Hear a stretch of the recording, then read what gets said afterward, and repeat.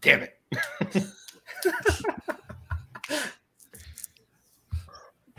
Oh, now we're live. Nice. I have no idea. Oh, cool. This is going well. Have fun, everybody. This is great. We're great. Everybody enjoy your life. It is Wednesday, my dudes. This is how I win. This is no democracy. It is a dictatorship. Hate. Double hate. Load entirely. You're out of order! You're out of order! Everything that guy just says bullshit. Thank you. I'm the bitch, all the bitches back. Stone cold sober, as a matter of fact. I can bitch, got them better than you. It's the way that I move, the thing that I do.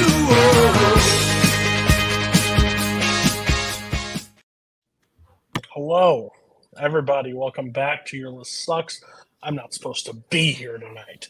But this is Scott's night, talking about endings. It could be the ending of the show. I'm not 100%. I haven't even seen these lists fully, so who knows what's going to happen. But it's going to be fun. Before I pass it off to Scott, next week we are doing a sports draft, but not like traditional. It's sports movies. I'm trying to find me and Kirk's messages because, gosh, I have no idea where anything is. It's going to be a player, a team, a coach, a sports moment, and an opponent or like enemy of the thing. So if you're interested, please submit your list. Other than that, no submitting list for that draft. Oh, don't send me anything. I'm not supposed to be here. Enjoy endings, ruin everything, and if you're watching this, they're going to spoil the endings of the movies. So don't be surprised. Yes, I was going to give the warning that obviously we're not going to talk around the ending of the movie. So if something comes up and you don't want to be spoiled on it, just turn your volume down for a second and then come back. I'll do a little like a hook 'em. Only time I'll do a Texas gesture, but I'll do that when it's safe to turn your volume back up. Maybe we'll see if we can stick with that. But hello, everyone. Welcome. You may be wondering how I got to host the show. I think I made a pretty convincing argument to Cody that I made it through 2 top 100s, including the first one having the longest, I believe the longest ever YLS episode.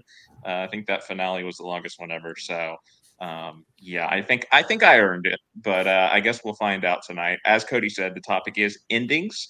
Been wanting to see this one on YLS for a while. Obviously, opening scenes has been done, overall scenes has been done, but not endings. When I was making my top 100 scenes list, I was, recognizing how many endings actually made the list. So looking forward to the discussion tonight. First up, we'll say hello to everyone. We have Mr. Joseph Olivas. Joseph, how's it going? Decent. I like to talk about a lot of movies, and these endings I have a lot of thoughts on, and I'm looking forward to talking about them. Okay. The only other person here who I believe was also part of that longest episode of YLS ever, Kirk, are we going to keep it under 5.5 hours tonight? I hope so. No, but this is a good topic. I'm excited to have some movies ruin some movies for some people. But no, when I made my list, I was kind of inspired by Coho a couple weeks ago. I haven't necessarily retired some movies, but using the multiplex language, they're on a break. They're taking a break because there are a lot of like meaty endings that I've talked about a lot for movies I love. And I also tried to avoid like the standard, real, super iconic endings that you think of when you think about endings in movies. So for one of the few times I didn't make a list necessarily to win or have the best objective list, just movies and endings I'm going to talk about. And I also hope Aaron doesn't ruin the ending of Oz for me. Yeah, I did wonder about that after seeing your list. I kind of figured that might be the case based on some of the omissions there. But yeah, looking forward to your list tonight. And we have Mr. Aaron J here. Aaron, how's it going? You're in an unfamiliar location. Yeah, I'm in my extra bedroom. Left my laptop that I usually stream from on my couch, so no dope poster behind me, no Harold and Maude, no Fantastic Mr. Fox. I'm lost. None of those are on my list. either. Spoiler alert. Yeah, I'm excited. I mixed in a little bit of the basic. I mixed in a little bit of me on the list. I never try to win, but I've won once, so I mean, I'm pretty good at this. And the other time I lost to a bribery from Coho, so I can't really control $500. I came in just under at $4.99. So yeah, I'm excited. I don't think I'm really going to spoil these movies because, as you know, Scott, you've been on a podcast. I've been on your podcast before. It was a great time. I've invited myself back a few times too, but it's all good. But I'm not really good at like spoiling movies with the plot. I'm more about the feels, right? The 5-star feels, if you will. Oh yeah. So I tried to keep those vibes throughout this. I know Paul loves my 5-star feels as well. He's in the chat, so get ready for all the feels tonight. And yeah, I'm excited to be here. I also have to comment. I think Aaron and I are predicting the Elite 8 matchup for Saturday. Yeah, so not the football, but yes, go green. Jack Pinchuk is here as well.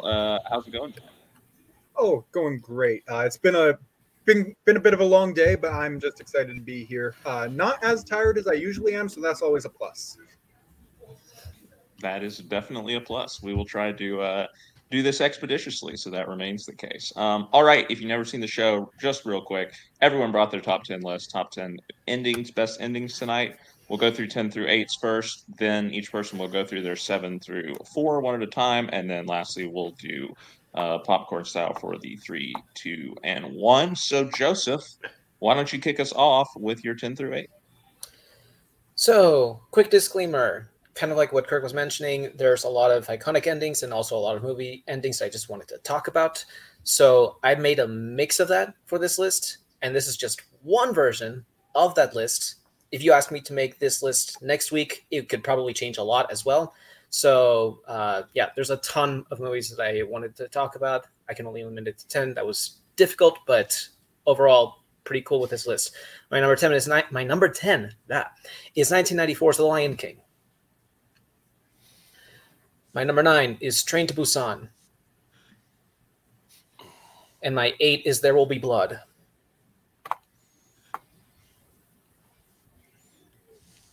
So number 10, The Lion King.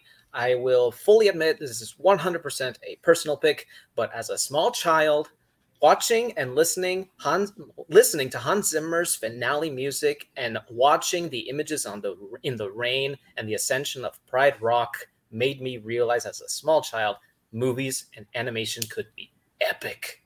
It still gives me chills as an adult. Number 9, Train to Busan. If you told me that I would find a zombie movie that would make me cry, I would not have believed you. But I found it. This movie. It is way more emotionally involving than it has any right to be, because I cared about these characters and what happened to them, and I get so panicky and tense as the ending happens, but it delivers such an emotional wallop of an ending that I did not ever anticipate ever seeing in this particular genre. I love it a lot. And then for number 8, There Will Be Blood. This is an ending that I was spoiled beforehand, but I still checked it out, and I was still floored by Paul Dano and Daniel Day-Lewis's performances, their characters' war throughout the movie and escalating their confrontations and their conflicts. And the ending is just, it all comes to a head and a peak with the ending. And it is such an explosive final confrontation with how Daniel is just talking down and humiliating Eli. It shakes me and grabs me and never lets me go until the credits start rolling. It's an amazing ending. All right, your number 10, The Lion King. Yeah, great choice.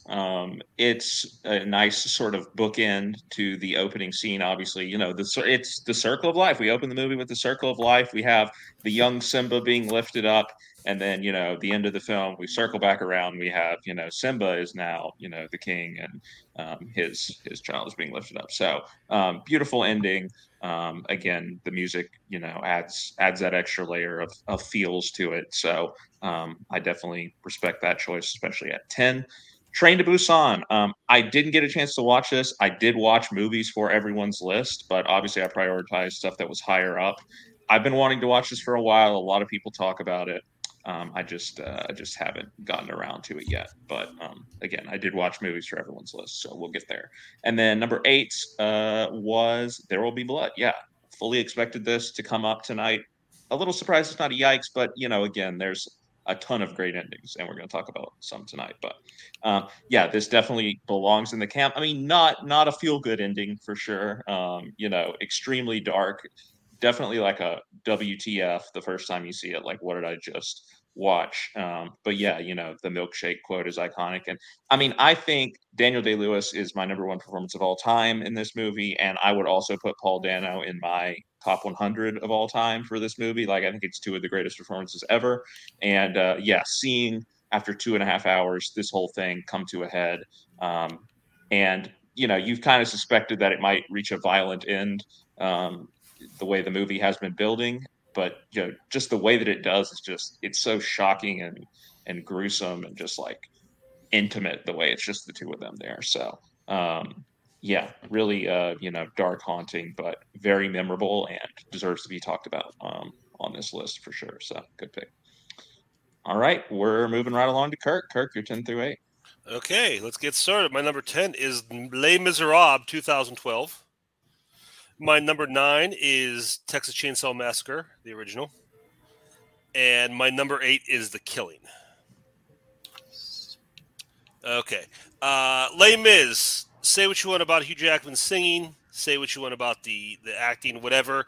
The music and the story from this play or movie or whatever just does it for me. I've been brought to tears watching high schoolers do this for their student play. So I'm not in any way picky about who's performing this. Just the story and the music itself gets me. And it's one of the all-time, whether it's stage or movie, one of the all-time great endings. Just a beautiful final scene for Jean Valjean and him finally coming to the end of his journey and his the mission he had for his life. And the reason I went with the movie specifically is because the movie fixes the one thing I think the stage play does wrong, and it really takes me out every time. Jean Valjean is dying, and Fantine comes out. Her spirit comes out and is there with him as he's dying, and then Eponine shows up, and it makes sense for us because now this is our 3 main characters who have died throughout this play reunited, and but in the story it makes no sense. Because Jean Valjean met Eponine once in passing, and they really don't know each other, so there's no reason for her to be there ushering him to the afterlife. In the movie, he's with Fantine at first. She kind of moves him on, and he goes into this. There's his image of this church with all these candles, and it's the priest from the beginning of the movie that he meets, which makes so much more sense because that is the person who sent Jean Valjean on his mission, who set his path, set his course in life, and now it's like, okay, you've finished, you've done a good job, and they kind of give each other that look, and then he ushers him over to the other side. So I think that's just such a perfect ending to this story, and like I said, I think it's one of the few things that the movie improves on the play. My number 9 is Texas Chainsaw Massacre. I think this is one of the greatest horror movie endings ever. I think the whole movie kind of it carries what the whole movie does, just that ultra realism and that kind of like documentary feel, like you're watching something that's actually happening. It's the survivor. I can't remember the actress's name. She's running away from the house. One of the killers is after. He's like literally stabbing her in the back as she's running away, and they run the road. He gets hit by a truck. Leatherface comes out is after her, and the truck driver comes out and he runs away and knocks him over, and now his Leatherface's leg is cut, so he's limping, and then a pickup truck comes by and she gets away, and just by the skin of her teeth. And watching this movie for the first time, just based on the tone and everything else happened, I didn't think she had a chance. I thought she was dead. There's no way she was getting away from him, and she just barely does. And the thing I love about the way this is shot is, as she's running, they're out in the road, she's trying to get away, how close Leatherface is to her the entire time. And it's not one of those like cheesy horror movie things where it's like he's like purposely walking slow just to make it look like it's dramatic. Like he's there, like right on top of her, and he can get her at any time. and she gets away, and she's screaming, just losing her mind, going nuts. And I think a lot of people can look at that performance and say, "Oh, it's way too over the top," but I think it's so realistic for everything she's experienced. And that final shot of her like sitting in that truck, like laughing uncontrollably, and then you have the sunrise, and Leatherface freaking out and spinning around, is just such a great movie. The fact that he's not beaten, like the horror movie, the horror villain, the monster isn't killed, he's not defeated. She just gets away. He's still there. And I think that's such a chilling ending and such a perfect way to wrap up that movie. My number 8 is The Killing. This is one of Stanley Kubrick's early movies. It's a high school. What an ending. And that might have been the ending of Kirk's. We'll see if he comes back in a second. If not, I can describe the ending of The Killing. But so anyway, The Killing, as I believe Kirk was going to say, it's a heist gone wrong movie. The majority of the movie is the planning of this robbery of a racetrack, and then at the end of the film, they're led to a series of events that where many of the people involved in the heist end up dying, and Sterling Hayden's character gets away with the money. He goes to the airport. He's going to leave. He's going to flee the country with his girlfriend. And what ends up happening is he comes into the airport again. He tries to bring his luggage, check his luggage, and they want to open the bag, which he can't because it has all the stolen money in there. Eventually, he convinces them to not check the bag. And as they're rolling the suitcase out there, it flies open. The money a woman's dog jumps out of her arms, runs up to the suitcase, flies open, the money all flies out. And then, it's blown away by the wind. And then Sterling Hayden just decides to leave the airport, and he gets arrested there at the end of the movie. So, anyway, we'll go back through Kirk's list because he did talk about the others, and then we can move on from him and push him to the end of the line or whatever. But number 10 that Kirk had was, remind me again, it was Les Mis. You know what? Let's just move on to Aaron, because then we can talk about him when Kirk comes back. But all right, let's move on, Aaron. You can do your 10 through 8, and then we'll come back to Kirk. All right, no problem. For my number 10, it couldn't be a list complete without the great Adam Sandler, and I had so many choices. I went with Wedding Singer for my number 10. Recently watched, I would put up to my 9 now, but that doesn't matter. 9, Saw, and number 8, Girl Shy. Yeah, the classic from 1928 or 27 or something like that. All right. Wedding Singer. I just rewatched this past weekend on my anniversary with my fiance, throwing up. Yeah, I get it. It's gross. All of that. Not to brag. Yeah. It is to brag. Sure. Whatever it is at this point. I am a hopeless romantic. Always have been. I'm happy for you. And I root for everybody else out there who is looking for their person. I hope you can find your person, because this ending is, kind of saccharine when maybe you don't have this type of thing, but when you start to feel you do, it's a much more enjoyable thing to go back and watch. Kind of like some movies that hit too close to home and you watch them later on when you're a little less sensitive to the subject matter. But anyways, Robbie Hart, played by Adam Sandler with a fantastic 80s mullet. He's in love with a girl. Classic story. She's getting married to the wrong guy. They're going off to Vegas. He gets a first class ticket to Vegas. And in first class is a bunch of people who want to hear the story of this guy falling in love with this girl who's getting married to the wrong guy after he got left at the altar. Billy Idol's there. Billy Idol gets caught up in the story, drunk Billy Idol at that. And they're like, we have to do something. And then all of a sudden, this stewardess comes from Coach. He's in first class, which movie first class airplane, always very, very fun. This is like a very nice first class where like everybody gets their own like recliner type of seats. And, he doesn't know what he's doing. He gets the hot towel and he puts it in, but anyways, a bunch of details for number 10 you don't need. He's been writing a song for the main character, Julia, who's going to be Julia Gulia soon. So, I mean, what a shame. And fuck Glenn. We all know who we've seen the movie. It's called Grow Old, which is a reference to a discussion they have early in the movie where they're like, how do you know when you've met the person you want to fall in love with or you fall in love with? And it's like, I don't know. You see growing old with them. It's a very sweet song. Go listen to it. He ends up seeing that Glenn is in coach with Julia on the same flight. Somehow they didn't know they're on the same flight. Who cares? It's movie magic. And Billy Idol's like, we have to do something about this. Over the intercom, he starts to talk. Julia hears him.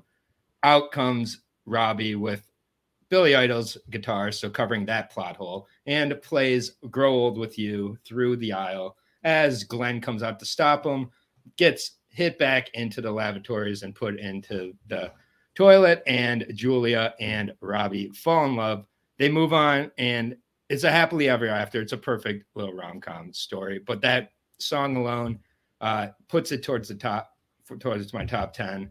I did watch this past weekend. I did embarrassingly cry to this. I've seen this movie probably 100 times too. It's a little different when you see it with that person, so I suggest that. Number 9, no more bragging. Let's move on to Saw, another lovely movie. What can I say? This was a transformative theater experience for me. I was skipping high school at the time.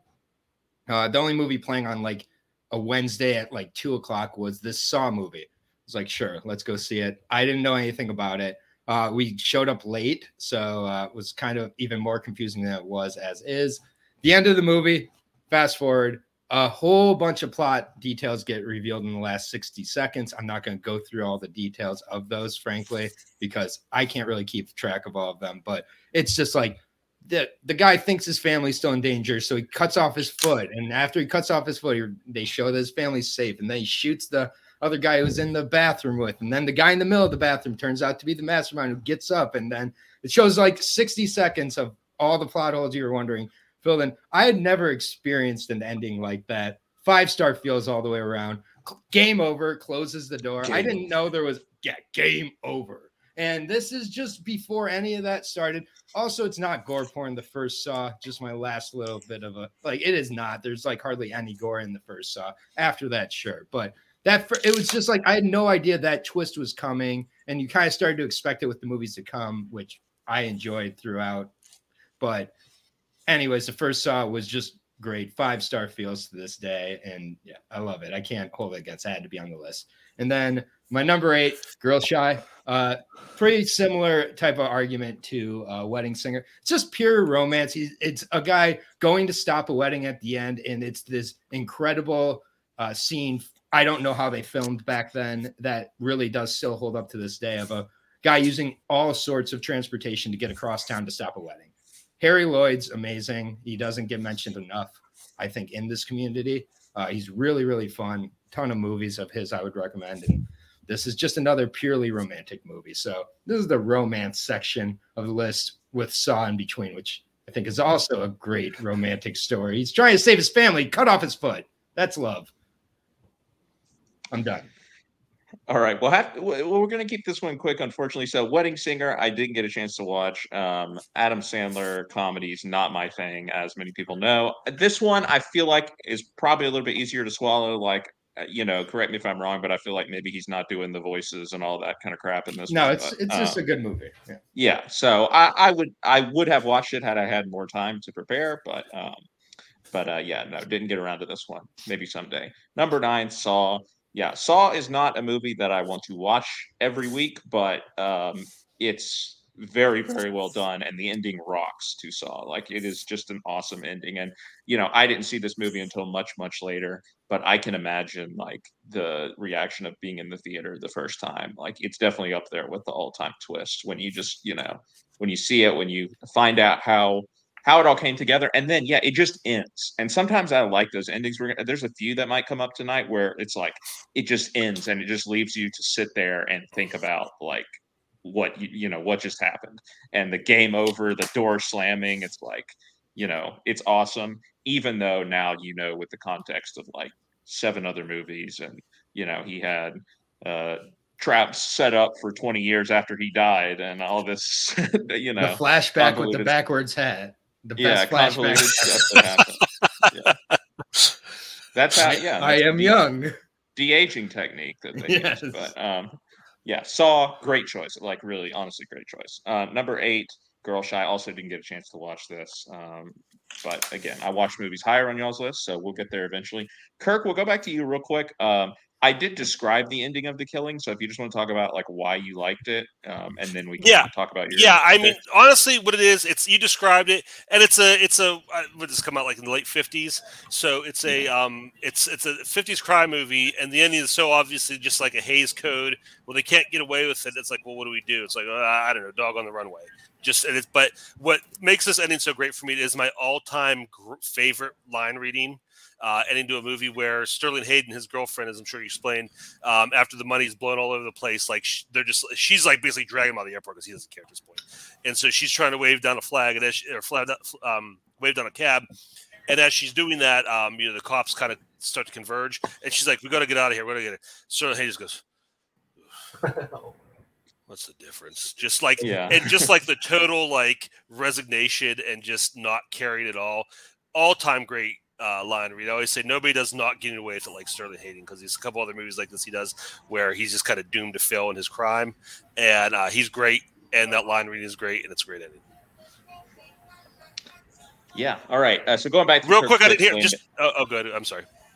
Yeah. No, I haven't actually talked about them yet. Okay. I waited. So all right, Les Mis, number 10. Yeah, I agree with you, Kirk. I mean, this is my favorite musical of all time, as well. So any version of this ending I'm pretty much going to like, unless they just like fundamentally change everything about it. Yes, of course, the movie is not even close to being the best, production that you can watch of Les Mis, if you include stage shows and stuff. But it's still Les Mis at its heart. That wasn't even necessarily something that I had fully put together, the sort of change that you pointed out. But I do like that as well. I do agree with you that it does make sense. And yeah, just like all of them standing there on like the barricade or whatever and singing, do you hear the people sing? And you do get to see Eponine like on there, like in that context at the end, which makes more sense. And so it's very moving. Again, the song is great. You really go on a journey with the characters, obviously, over the course of Les Mis. So I don't have as much of a problem with it, certainly not as much as many people have, because it's still the ending of Les Mis, and Les Mis is, my favorite musical. So there you go. Texas Chainsaw. So this is one of those movies, and I think everyone probably has them, where like you watch it for the first time, and I was like, whatever, that was fine. Like almost every time since then that I've thought about this movie, I'm like, I was probably wrong when I thought that this was just fine. Like, I think this movie is probably pretty great, and if I rewatched it, I would, feel very differently. I haven't done that yet, but I want to. And I want to, again, because I watched the ending. I rewatched the ending.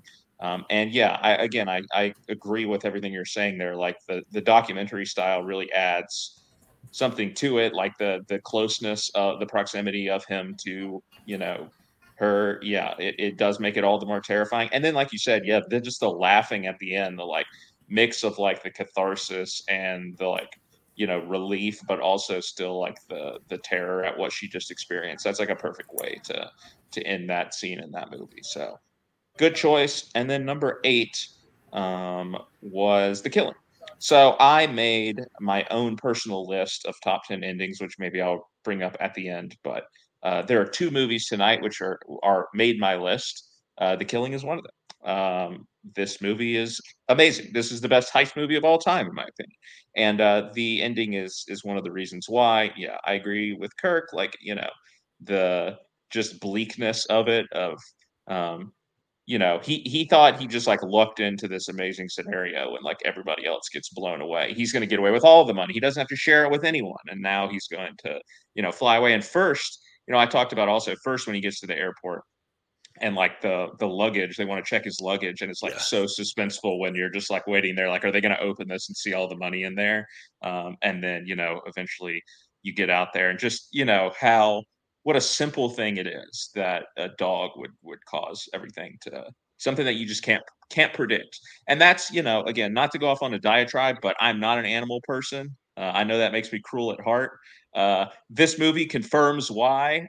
Sorry, Aaron. I know that like this is literally your job, but because you just can't predict what animals are going to do. This dog just jumps off, knocks the suitcase down, and the plot is foiled.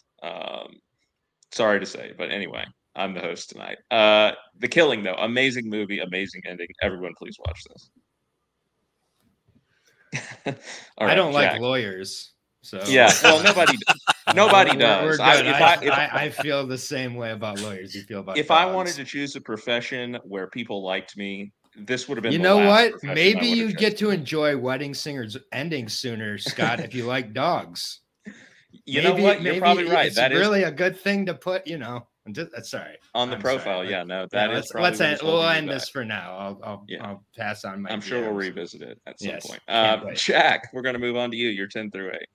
All right, my number 10 is Bonnie and Clyde. My number 9 is Invasion of the Body Snatchers, the 1978 version. And my number 8 is The Usual Suspects. Yeah, so Bonnie and Clyde. This is an ending that just absolutely blew me away. I just saw the movie for the first time like a month ago, and when I heard that this was a topic, I knew I had to include it on the list. While some other endings may have missed out because of that, whatever. This is just a perfect way to end this movie. For those of you that don't know how Bonnie and Clyde's story came to an end, they were just absolutely massacred on the side of a highway by the authorities and the cops, and just it's an absolutely brutal scene. The editing is phenomenal, and when it ends, it's the cop that they had like humiliated earlier in the movie, and it's a movie from the 60s, and so you think, oh, maybe he'll like crack some crappy one-liner or something like that. No, the final shot of this movie is just the cops walking from the ditch where they shot them from silently to the bodies, and just standing there silently as the wind blows. And it's just a really impactful ending. I think it was executed perfectly. And the best part is Estelle Parsons is nowhere to be found in that final scene. Number 9, Invasion of the Body Snatchers. Talk about one of the best downer endings in a movie ever.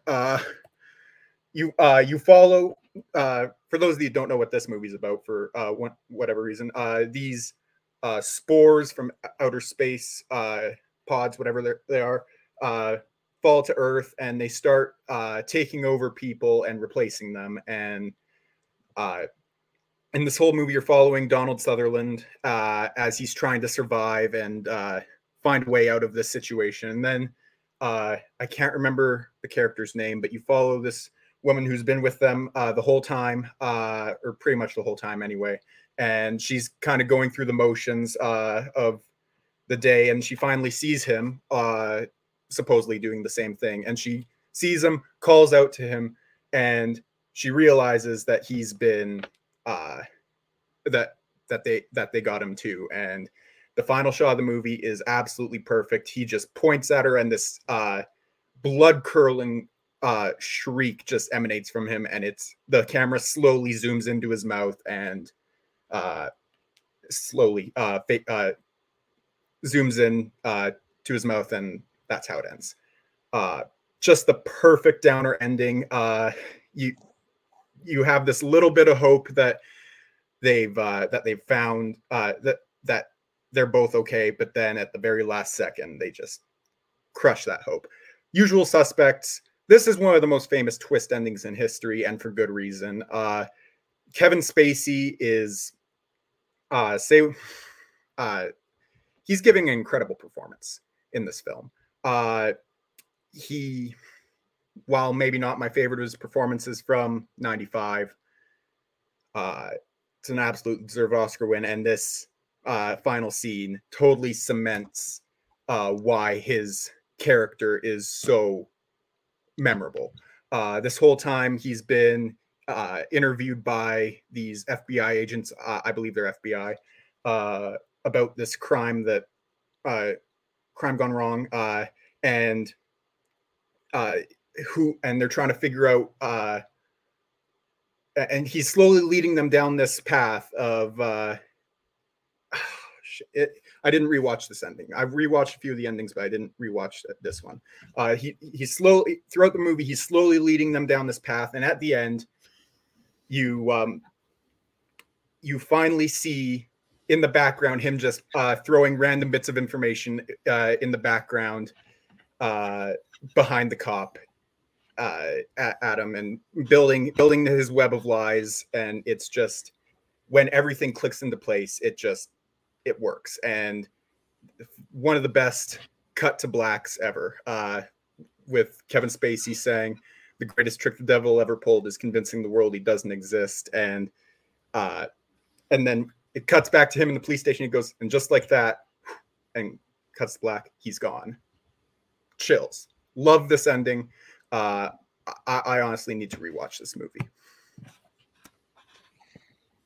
All right. If Cody was here, I'll have to put on my Cody hat for a second. He'd say, you've got the IMDb list, of course, Jack, that you're going through here with these picks. But I just had to do it. I'm kidding, obviously. Sometimes the IMDb is the right pick. Number 10, Bonnie and Clyde. So I actually don't love this movie. I think it's a little bit overrated.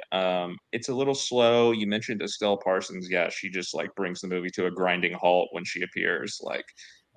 Really rough performance. I do think the ending is really great, though. This was like one of the first movies, I believe, that earned like an R rating, and this was one of the reasons why, because of how violent this scene is. And you see it, and it's just shocking and sudden. And, it's another one of those that just ends, right? Like you said, the cops walk up there over the bodies, and then you're dead. And it's like, they did all of this, right? The whole movie is about their crime spree and escaping and trying to avoid the law. And like that, in the course of 1 or 2 minutes, it's done. It's like, what was it all for? It's one of those anti-crime sort of endings that, really makes you think. So it's a great pick, even though it appears on a lot of lists, it's still a great pick. Invasion of the Body Snatchers, another great choice. I really enjoy this movie. Super haunting ending, just like the way his eyes roll back and his mouth opens and everything in the end. Like you said, you expect the protagonist is going to survive. He's going to be the one safe because he's the one who's at the forefront of all this for the whole movie. For that to not be the case, and for it to just end with the question mark of what happens next, it's great. It's a haunting ending. It perfectly plays into the paranoia. Again, it's a 70s movie, so there's a lot of paranoia. It's like the paranoia of, oh, what if this person who I know who was walking straight towards me, what if they are the enemy now? What if they are evil all of a sudden? So great ending. Number 8, you had The Usual Suspects. I am kind of the camp that, once you rewatch it, it goes down a little bit.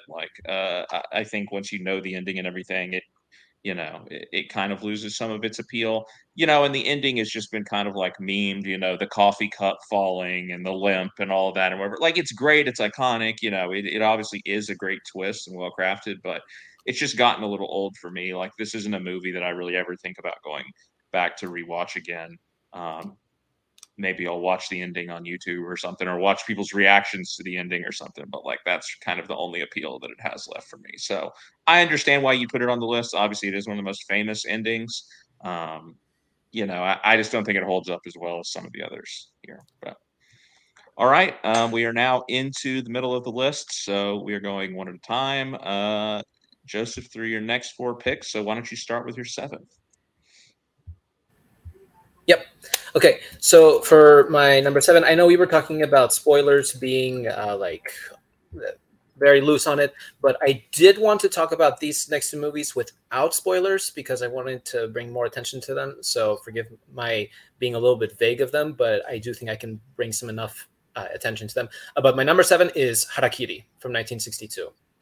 One of the most chilling endings I've ever seen. If you don't know what it's about, it centers around a samurai ronin who requests to commit seppuku at a temple where another samurai had previously committed harakiri. And as the movie progresses, that first samurai, he starts to reveal his connection with that other samurai.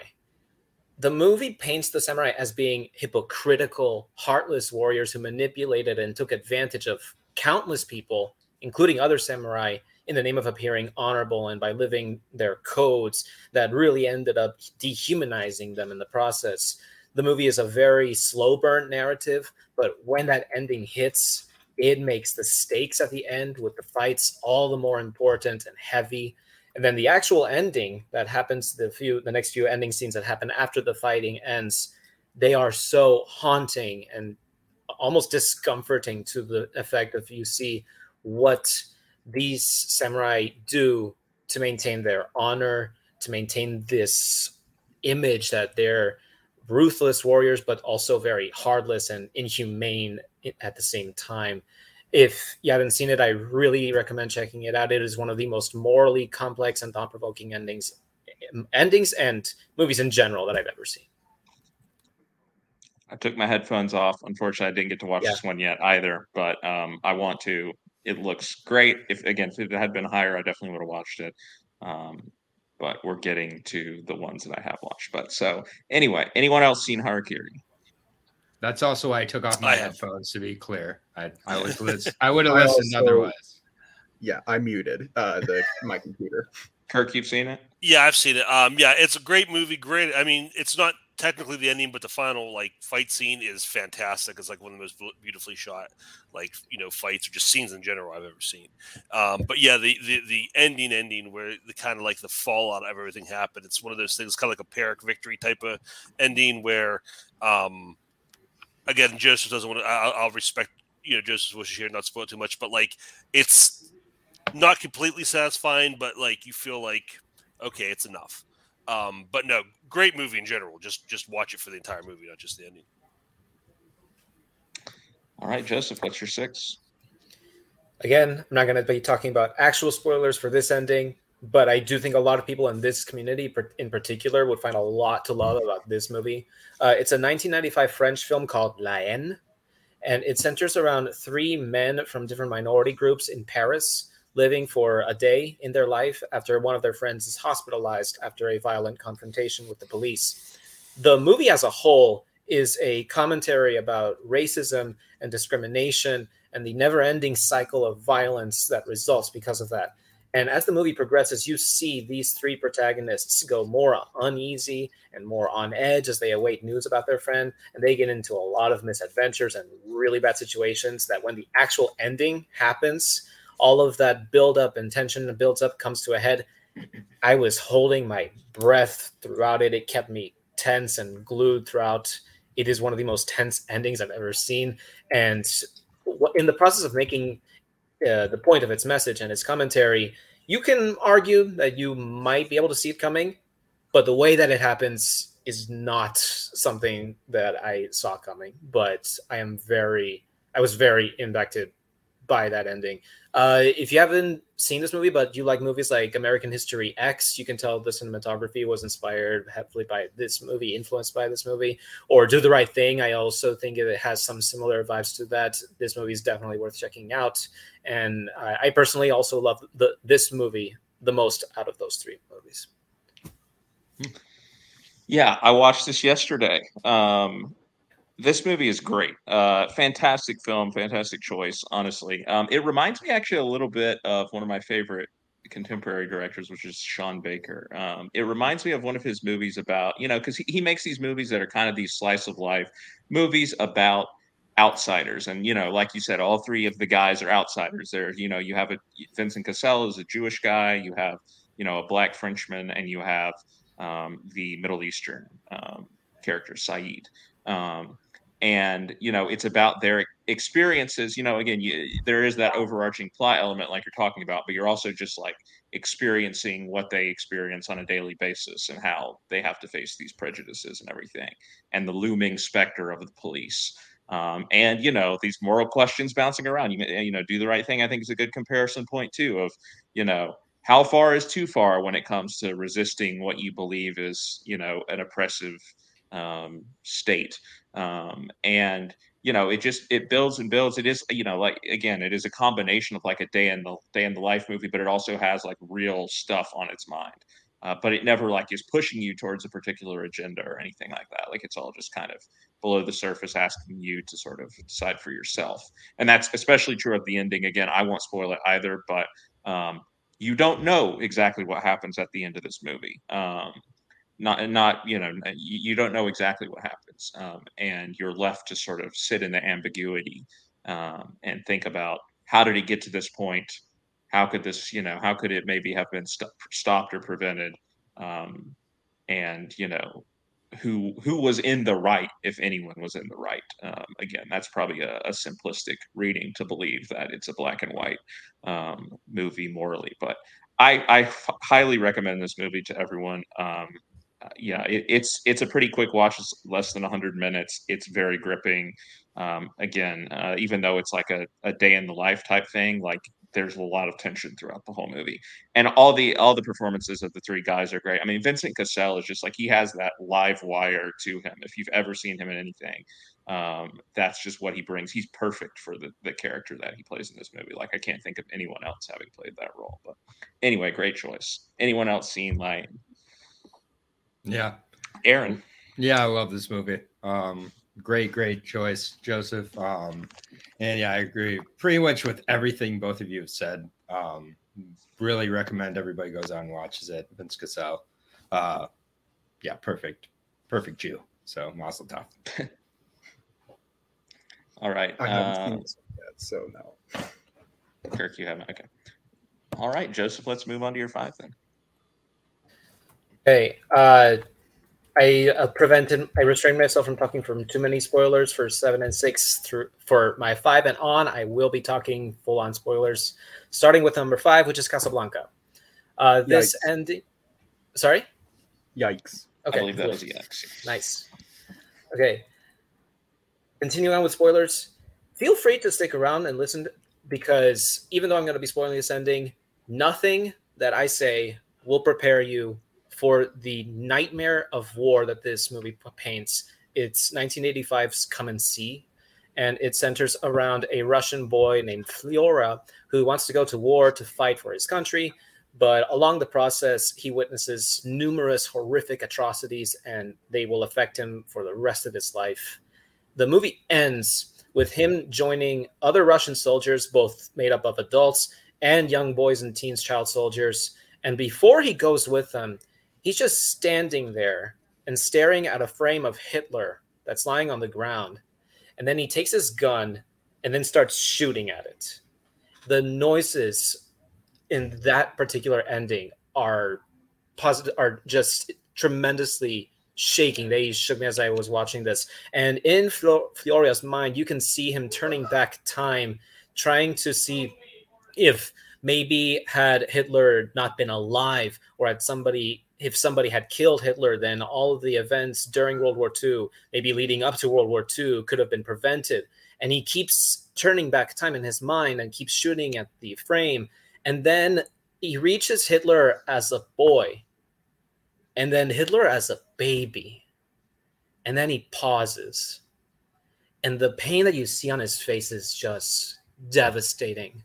And then once that entire montage finishes, then the epilogue says that there were this many casualties and villages that were burned down and cleansed during World War II. And then Fyodor just goes over with the other soldiers and then joins them in their walk through the woods. The music playing is very haunting, and the movie itself is one of the most haunting movie endings to any war movie that I've ever seen. You're muted. Welcome to the hosted chair. Yeah. I never do that either. I don't know what happened, but I unfortunately didn't get to watch this one. I wanted to on some level, but also I know like it is very long, and it is like, described as being like one of the most punishing movies to watch. So, I guess I should have done my homework or whatever for the show. I definitely did do plenty of homework. We'll talk about movies. Again, I watched Lion and several others, but I couldn't bring myself to sit down and endure this one. I mean, I know it's supposed to be brilliant and a masterpiece, and maybe I'll watch it someday, like if I get to see it in theaters or something, but I can't imagine watching this in theaters. Dude, That would yeah, be insane. It's like really rough. Don't wait for theater. I know, but just to get the full experience of it, like I feel like Mm-hmm. it is a movie you need to soak it all in to appreciate it. But anyway, Aaron, you've seen it? Yeah.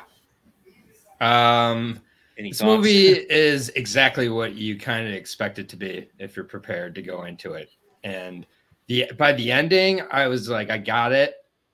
But it did not grip me. I kind of found the ending to be my least like impactful aspects in a way. Not to like hate on it, but like, and maybe it was just my lead up to it also. Like I was just like, this is what I expected it to be when everybody warned me about Come and See. And like, it's if you judge Come and See by its cover, you've got it pretty correct because the cover is what the movie basically. I mean, so I'm not. I don't know. Like, I'm glad that you got more out of that ending. For me, it was just like I would have preferred more of that interspersed throughout the movie, other than just like this weird kind of artistic turn at the end only. For me, that's just my personal choice. Yeah, could I just say something about that? Well, I understand that because it feels like that's like a decrease in intensity with the rest of the movie that just passed over, but I feel like it reflects the main character and the weariness of it all. I like that. I want more of that through the movie. It didn't feel less. It just felt like it could. For me, I just could have needed. But yeah, fair enough. I don't love war movies. So. Yeah, I've seen it. Aaron did I was trying to figure out my feelings for it, and Aaron kind of did a pretty good job. I mean, the whole movie, it's well made, but it's not disaster porn or torture porn, atrocity porn, where it's just like you're getting hit with images of like death and suffering and unspeakable horror. Like movie's what, like 3 hours long? It's a long movie, and it's just a barrage of that imagery. And by the time I got to the end, I don't want to say I was checked out, but I think I was desensitized. And I mean, maybe this is the way you end that movie, but for me, like I wasn't feeling anything. So when the movie's like, okay, now it's time to feel something, I just wasn't ready to. So that might be just a personal thing for me. I think the whole movie's well done. I think the ending's well done. It's just so hard to watch, and I was just so exhausted by the end that I wasn't as impacted by it as I probably should have been. I haven't seen it. Oh, yeah. All right. We're moving along now. Thank you, Joseph. We're going to Kirk's 7 through 4. Okay. My number 7 is probably the most famous ending, like to general audiences anyway, that I have on my list. It's Brian De Palma's Scarface. Nice. I love this movie, and the character that Pacino creates here is so good. Tony Montana is just a horrible person, but he has like this moral center and this code that he lives by in this world where nobody else has that, whether they're police, whether they're criminals, whatever, whether they're in finance, like no one else in his world has that but him. So you kind of come to like begrudgingly respect him. And by the end, I don't think I'm spoiling it for anybody because this is, even if you don't know Scarface, say hello to my little friend and all that. But he comes out, at the end, like the rival drug lord that he's wronged is sending men to his mansion. It's basically like an army invading his compound, and they're all coming in. And he comes out and he sees them coming. Like his sister's just been murdered. Like the one connection he still had to humanity, to like real life, has been killed. So he's like, okay. So he grabs all his guns. He comes out. He storms out. He's on top of these steps, and he just starts blasting. These guys got the machine gun, the famous machine gun with a grenade launcher on it. And for a while, he's holding his own. You're thinking like, oh, maybe he'll get out of this. This is a movie. Maybe he'll survive. But he takes a couple stray bullets and he stays standing. And even as he's getting shot, he's still shooting back. And he's yelling and he's being defiant. And eventually his machine gun kind of gets shot out of his hand, and he just stand there unarmed. And he's taking, he's getting riddled with bullets. And he's still, screaming at him, "I'll take your bullets. I take your bullets, and you can't kill me." And I love the character so much because, he lived a certain way. He talked about living a certain way. And even at the end, it's like, I'm not going to cower. I'm not going to run away. this is the way I live. This is the way I'm going out. So be it. He just faced it. And then, he's still, he's getting riddled with his machine gun bullets, and he's not going down until someone finally came up through his window, sneaks up behind him, gets him in the back, close range with the shotgun, and he sends him over the railing. It's such a great final shot. You got that like pulsating score, and it, camera zooms up. He falls in like this pond fountain thing he has in the middle of his mansion, and it has the statue that says "The world is yours," which is a callback to the beginning of the movie. He said, what do you want the world and everything in it. So just a great, kind of like, this is how it ends. This is the inevitability of this lifestyle. It pans over the mansion. You see both like that, like gaudy early 1980s Miami opulence covered in blood and gore and dead bodies. And it's just like, that's his life in a nutshell. So I think it's just a great way to wrap up that movie and that character. Yeah, I enjoyed this movie too. I think De Palma has like this trilogy of crime, of gangster movies, like with this, The Untouchables, and Carlito's Way. This would probably actually be my least favorite, but of the three. But like, this movie gets way too much hate still. Like, it's still a De Palma movie, so like, it's awesome. It does get a little exhausting because he is just such a live wire and over the top the whole time. But again, this is like the theme we're having tonight is like these crime movies with like the very abrupt endings where, the heroes are just, getting completely foiled. Heroes, obviously in quotation marks, are getting completely foiled. This is how it's going to end pretty much the whole movie. But just seeing it happen like that, and the fact that he doesn't back down from his bluster at all, even in the face of a hail of bullets. Again, it really makes you reflect on, what was all this for? What was all this, bluster and confidence and braggadocio and all of that? What was it all for? It was so it could end exactly how we know it would end and how other people told him it would end. So, it's an iconic ending. I think it makes sense on this list. And the movie is good, for sure. Definitely not, it seems like people are more down on it nowadays, but I don't agree with that. Everyone else on Scarface. This is an excellent choice. The ending is phenomenal. I knew about the ending long before I saw the movie, but that really didn't take away from it for me. It's just the most over the top send off to this character, and yeah, hell of a line. Say hello, my little friend. So yeah, very entertaining bloody shootout. Yeah, this movie rules. Brian De Palma, like one of the best directors ever. So great choice. And yeah, I didn't know this movie was overhated either. Like, I feel like, it's like a mixture, which it should be. It's a divisive type of movie, but it's one that's endlessly kind of inspired so many to follow as well. And I almost think like the ending's better when that makes the movie better on the rewatch. Like, it's an ending. Some endings are gonna ruin the movie, and like if I was judging best ending, I wouldn't judge that like how the ending holds up, because like you can't judge that first time. But this is one where you can judge, like it holds up on rewatch even better. So yeah, Brian De Palma rules. No disagreement there. All right, Kirk, you're 6. All right, my number 6 is Hell or High Water. And if you haven't seen this, tune out, because I can't really talk about the ending without spoiling it, and it's really worth watching. So check this movie out. But yeah, the ending, the final scene, it's basically Chris Pine and his brother have been going on a crime spree, robbing banks to save their homestead, which the bank is trying to take from them because they discovered oil on it. So basically, the way they've done it is his brother was a career criminal, and kind of had kind of thrown his life away on crime anyway. And Chris Pine was a straight arrow, never gone anything of that, but they did this together. At the end, there's the big climatic shootout. His brother is killed. Jeff Bridges, who's the cop who's been following him the whole time, his partner is killed in the shootout.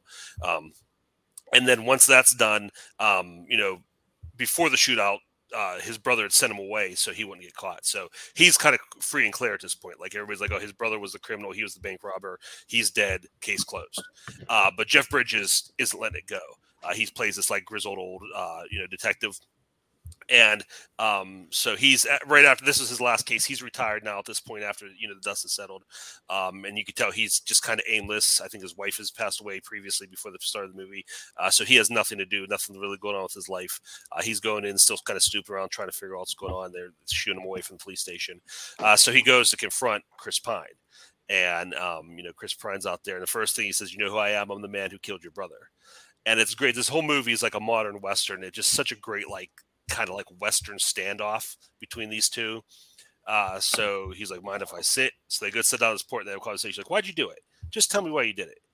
And it's one of those things where they're enemies by nature, but I think they understand each other and they understand they respect each other, even though there's like some anger there because again, there's they've killed like the person closest to them.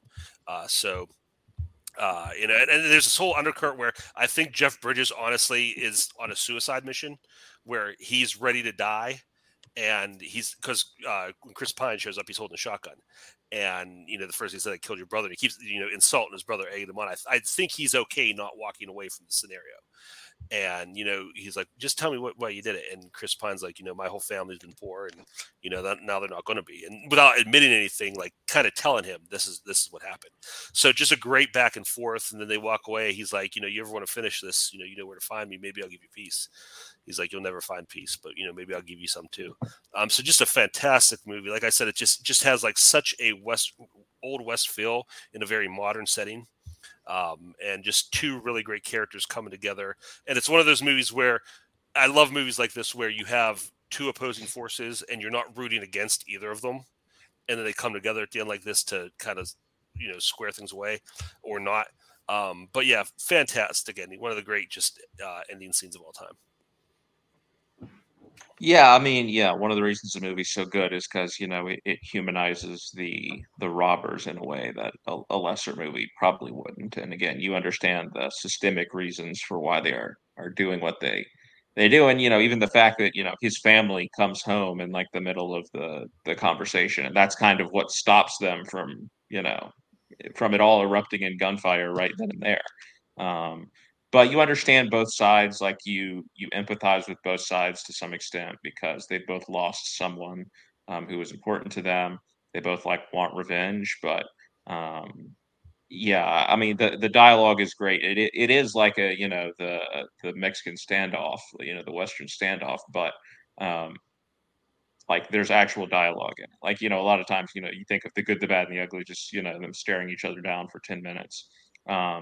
But the dialogue here, and obviously Taylor Sheridan wrote it, but his dialogue really helps to again make everyone's perspective clear, but also up the tension until you think again that we're about to have some violence. So yeah, really strong ending, really pays off both of those characters' arcs in a satisfying way. Everyone else on Hell or High Water? Love the movie. Pretty. I think Kirk hit the nail on the head with that. Yeah, this is a great movie. Great ending. It almost made my list. Didn't almost make my list. I liked the movie and ending though. Well said, Kurt. All right. Easy enough. Kirk, your 5. All right. My number 5 is a more obscure movie. I don't think a lot of people have seen this. So if everybody tunes out, I'll probably be talking to myself. The movie is called Landmine Goes Click. This is a movie. The reason I love this movie is how it's structured. It's basically a revenge movie in reverse. What happens? It starts out. There's 3 Americans hiking in the hills of I think it's Georgia, somewhere in Eastern Europe, and it's 2 guys and a girl. One of them's a couple. The guy steps on while they're hiking. He steps on a landmine and goes click, so he's stuck there. He can't move. And as it goes on, as they're trying to figure out, it's revealed that he's actually been cheating on the other guy, cheating with the girlfriend of the other guy, and he kind of set this up to get revenge on both of them. So he leaves them there, and they're just stuck, and they don't know he can't walk off the landmine, he can't do anything, so he's just there.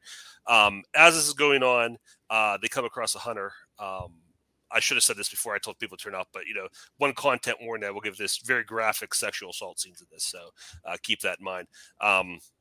They come across this hunter, asks him for help, and at first he's like, "Oh yeah, I'll help you," but then he starts to tease him, and it gets worse and worse, and kind of starts to just like really psychologically torturing them, and then he ends up, long story short, he graphically and like violently sexually assaults this girl and ends up killing her.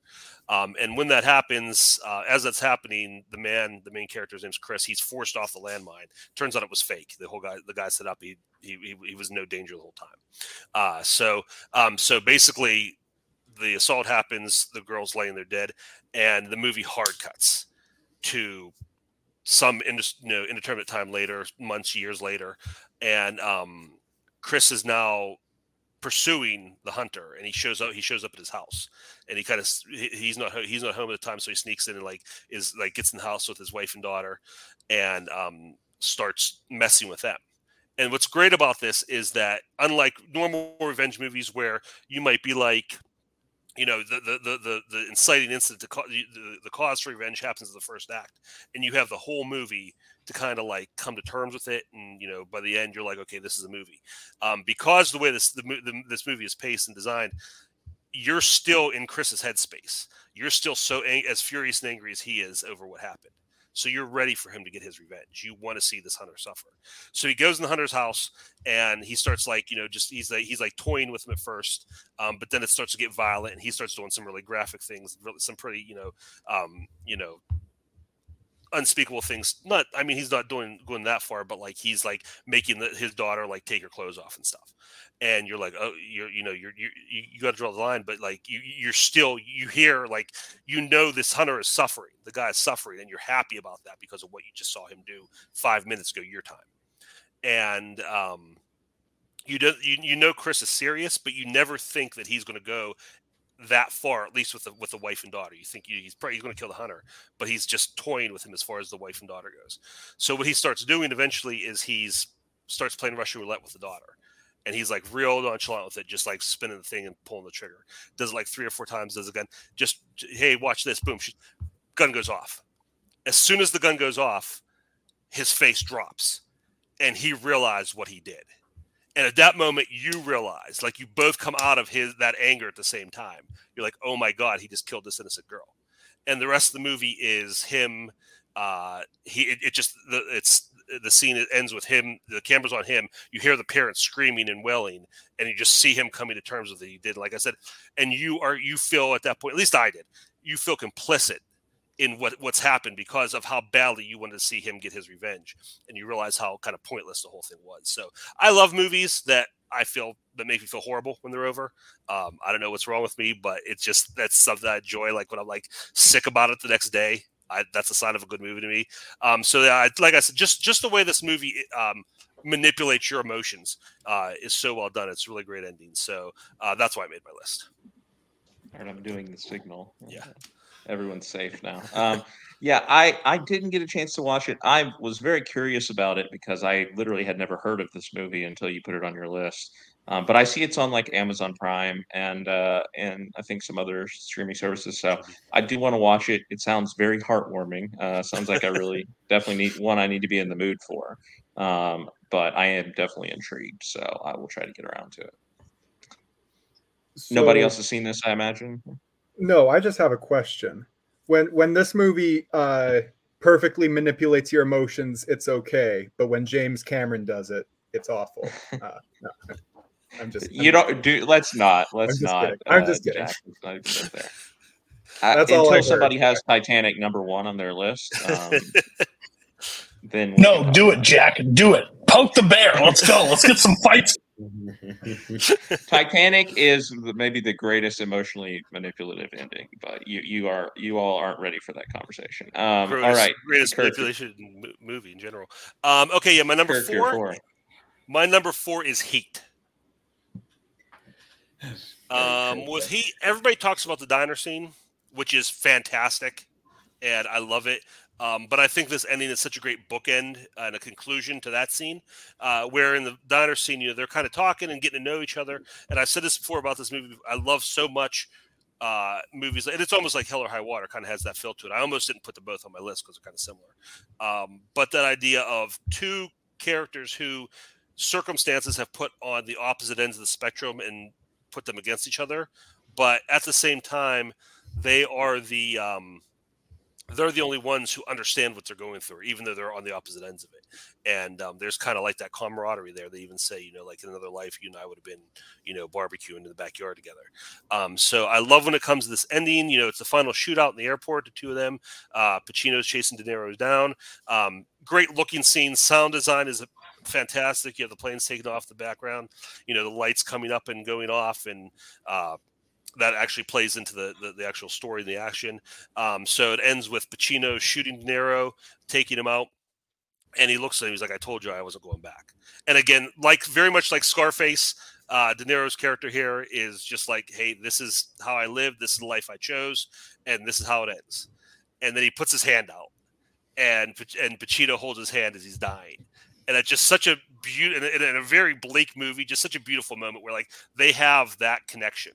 And it's like De Niro's like, "I'm not mad at you. This is just part of it. This is how I knew this is how it was going to go, and this is how it goes. You got me. I didn't get you, so you won this time." And there's no like malice or anger there. There's just like a serenity to both of them as he dies.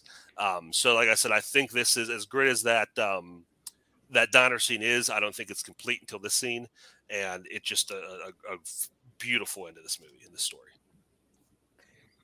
Yeah, real dudes rock ending, just holding hands, watching the moon rise or whatever they're watching there at the airport. This is one of my favorite movies, so obviously I love the ending. I love the whole thing. Yeah, again, as you're talking about the diner scene, that they're talking about how close they could have been if they didn't have this like invisible barrier of the law between them. And then, what you see in the final scene is now, De Niro, Neil is dying, and the barrier has finally been lifted, and they like share this moment of, physical closeness that they actually can, because, it's all about to be over in a matter of minutes. And yeah, of course it's Michael Mann. So the technical aspects of the scene are amazing too. And just like you don't know who's about to go down in this scene until it happens, and he just waits for his moment, and then bang bang, and right there in the light of the airplane or the light of the airport, whatever it is, you see him light up Neil. It's stunning to look at technically, and the sound design is amazing in the movie too, because they're shooting real bullets and all that stuff. So yeah, awesome movie, all timer, and the ending definitely puts a beautiful bow on it. Everyone else on Heat? I haven't seen it. I know. Awesome movie with a lot of awesome scenes, not just the diner scene or the shootout scene. The ending's awesome. Yeah, this whole movie is just great. Great second VHS back in the day. This was really, really worth the watch. I had just seen the first half for so long. So yeah, when we finally paid it off at the end, yeah, it's super impactful. Only thing would have been better if it was on a floating door that could have fit two people on it. Yeah. It's the only way. De Niro, like if they're on a floating door, just saying no, let go and then letting go right after they were done with the sentence. But that's not the ending. No, the ending. Oh, I know. And then if Neil McCauley was getting welcomed into the afterlife by all of his, friends and associates who were lost before him, that would be Big Jim saving movies. Did he actually have a 2 VHS thing? Yes, it did. Yes, it's sir. I'm curious. Do you remember where the point was when I think it was right after Val Kilmer died. Okay. Like I'm not positive on that. Wait, he doesn't. Or near not dies, but gets. Are you talking about Tom Sizemore dying? That maybe that's. Yeah. I think I'm talking about Tom Sizemore. R.I.P. Tom Sizemore, by the way. Spoiler alert. Yeah, but it definitely was two VHSs. I'm positive on that. Scarface was also 2 VHS. I remember having. True. Yeah. Titanic as well. Of course. Yeah, that's like the most. I saw Titanic 5 times in theaters with my mother. I don't know why, but I have the Titanic VHS. There it is. Beautiful. You hold on to that. That's a good collection. Yeah. All right, Aaron, we're over to your 7 through 4. All right. Number 7. So I'm in the basic section of my list, so I'm not going to really explain these endings that much, just because people have done it better, I'm sure. My first one is Gus Van Sant classic, Psycho. This ending is incredible. Like, let me tell you, and it's in color as well. Excellent. No, I'm just kidding. The Hitchcock version, of course, is my pick. Yeah, he's dual personalities at the end. What a twist. He's his mother, and it's held up over time. It's not like a ending that is super just like, oh my God, this is just like blaming it on multiple personalities. You can really kind of, make a deep kind of connection to the end and be like, man, if he didn't stop from turning into his mother, he would have killed himself as well. And I don't care about the sequels at all. I just take this movie for what it is, and the sequels are another universe. Yeah, it's just a classic ending. I can't say anything about it. No one else has. So yeah, that's really all I've got to say about it. I still remember the first time I saw it in the Vince Vaughn, Gus Van Sant version. Yes, I did see that first. And I thought it was great. I thought it was great. Anne Heche was, I can't believe they killed off Anne Heche so fast. Man, like she was like Ellen's girlfriend at the time. That's crazy. Rest in peace, Anne Heche. Yeah, we're talking about a lot of people that died recently. Sorry. Anyway, Psycho. Yeah. So obviously this movie is great and very influential. It's not even one of my favorite Hitchcock movies, to be honest with you. I like the movie. I'm not going to say it's overrated because, it is, again, massively influential, but it's just not one of my favorites. But the ending is, it's great. It's iconic. Like the look on his face, the smile and everything, like you have no idea what is going on inside there, but this brutal cocktail that's going on inside of him, between him and his mother. That battle is it's fascinating to watch for sure, and especially for the time period, like very chilling for them to acknowledge that sort of thing. So yeah, it's a great ending. It's a classic. Everyone else on Psycho. It's also not one of my top favorite Hitchcocks. It might be up there, in or out of my top 5 Hitchcock. But yeah, this ending is really great. Maybe the explanation was a little bit overdone, but for the time, I'm okay with it. And this is a movie that I really wish I saw without having the ending spoiled. Yeah, I, like most people, I'm sure, had the ending spoiled for me long before I ever saw this movie. That being said, the ending is still incredible. Like the very, very ending with the where you hear the mother's voice, and just you get that really slow close up on Anthony Perkins. That's perfect. Right before that, it feels a little over explained, but man, the ending is just that final zoom in on Perkins is just fantastic. My favorite story about the Gus Van Sant Psycho, and it's not really a story, just urban legend, is that he only remade it so no one else would be able to. He just did shot-for-shot remake and okay, that's done. No one can ever do it again. And I hope that's true, because if so, what a champ, what a hero, just to fall on that grenade and take that hit at your career just to protect that movie. But no, Psycho is great. It's not top tier Hitchcock for me, but it's still a lot of fun. I think it might be one of his most fun movies.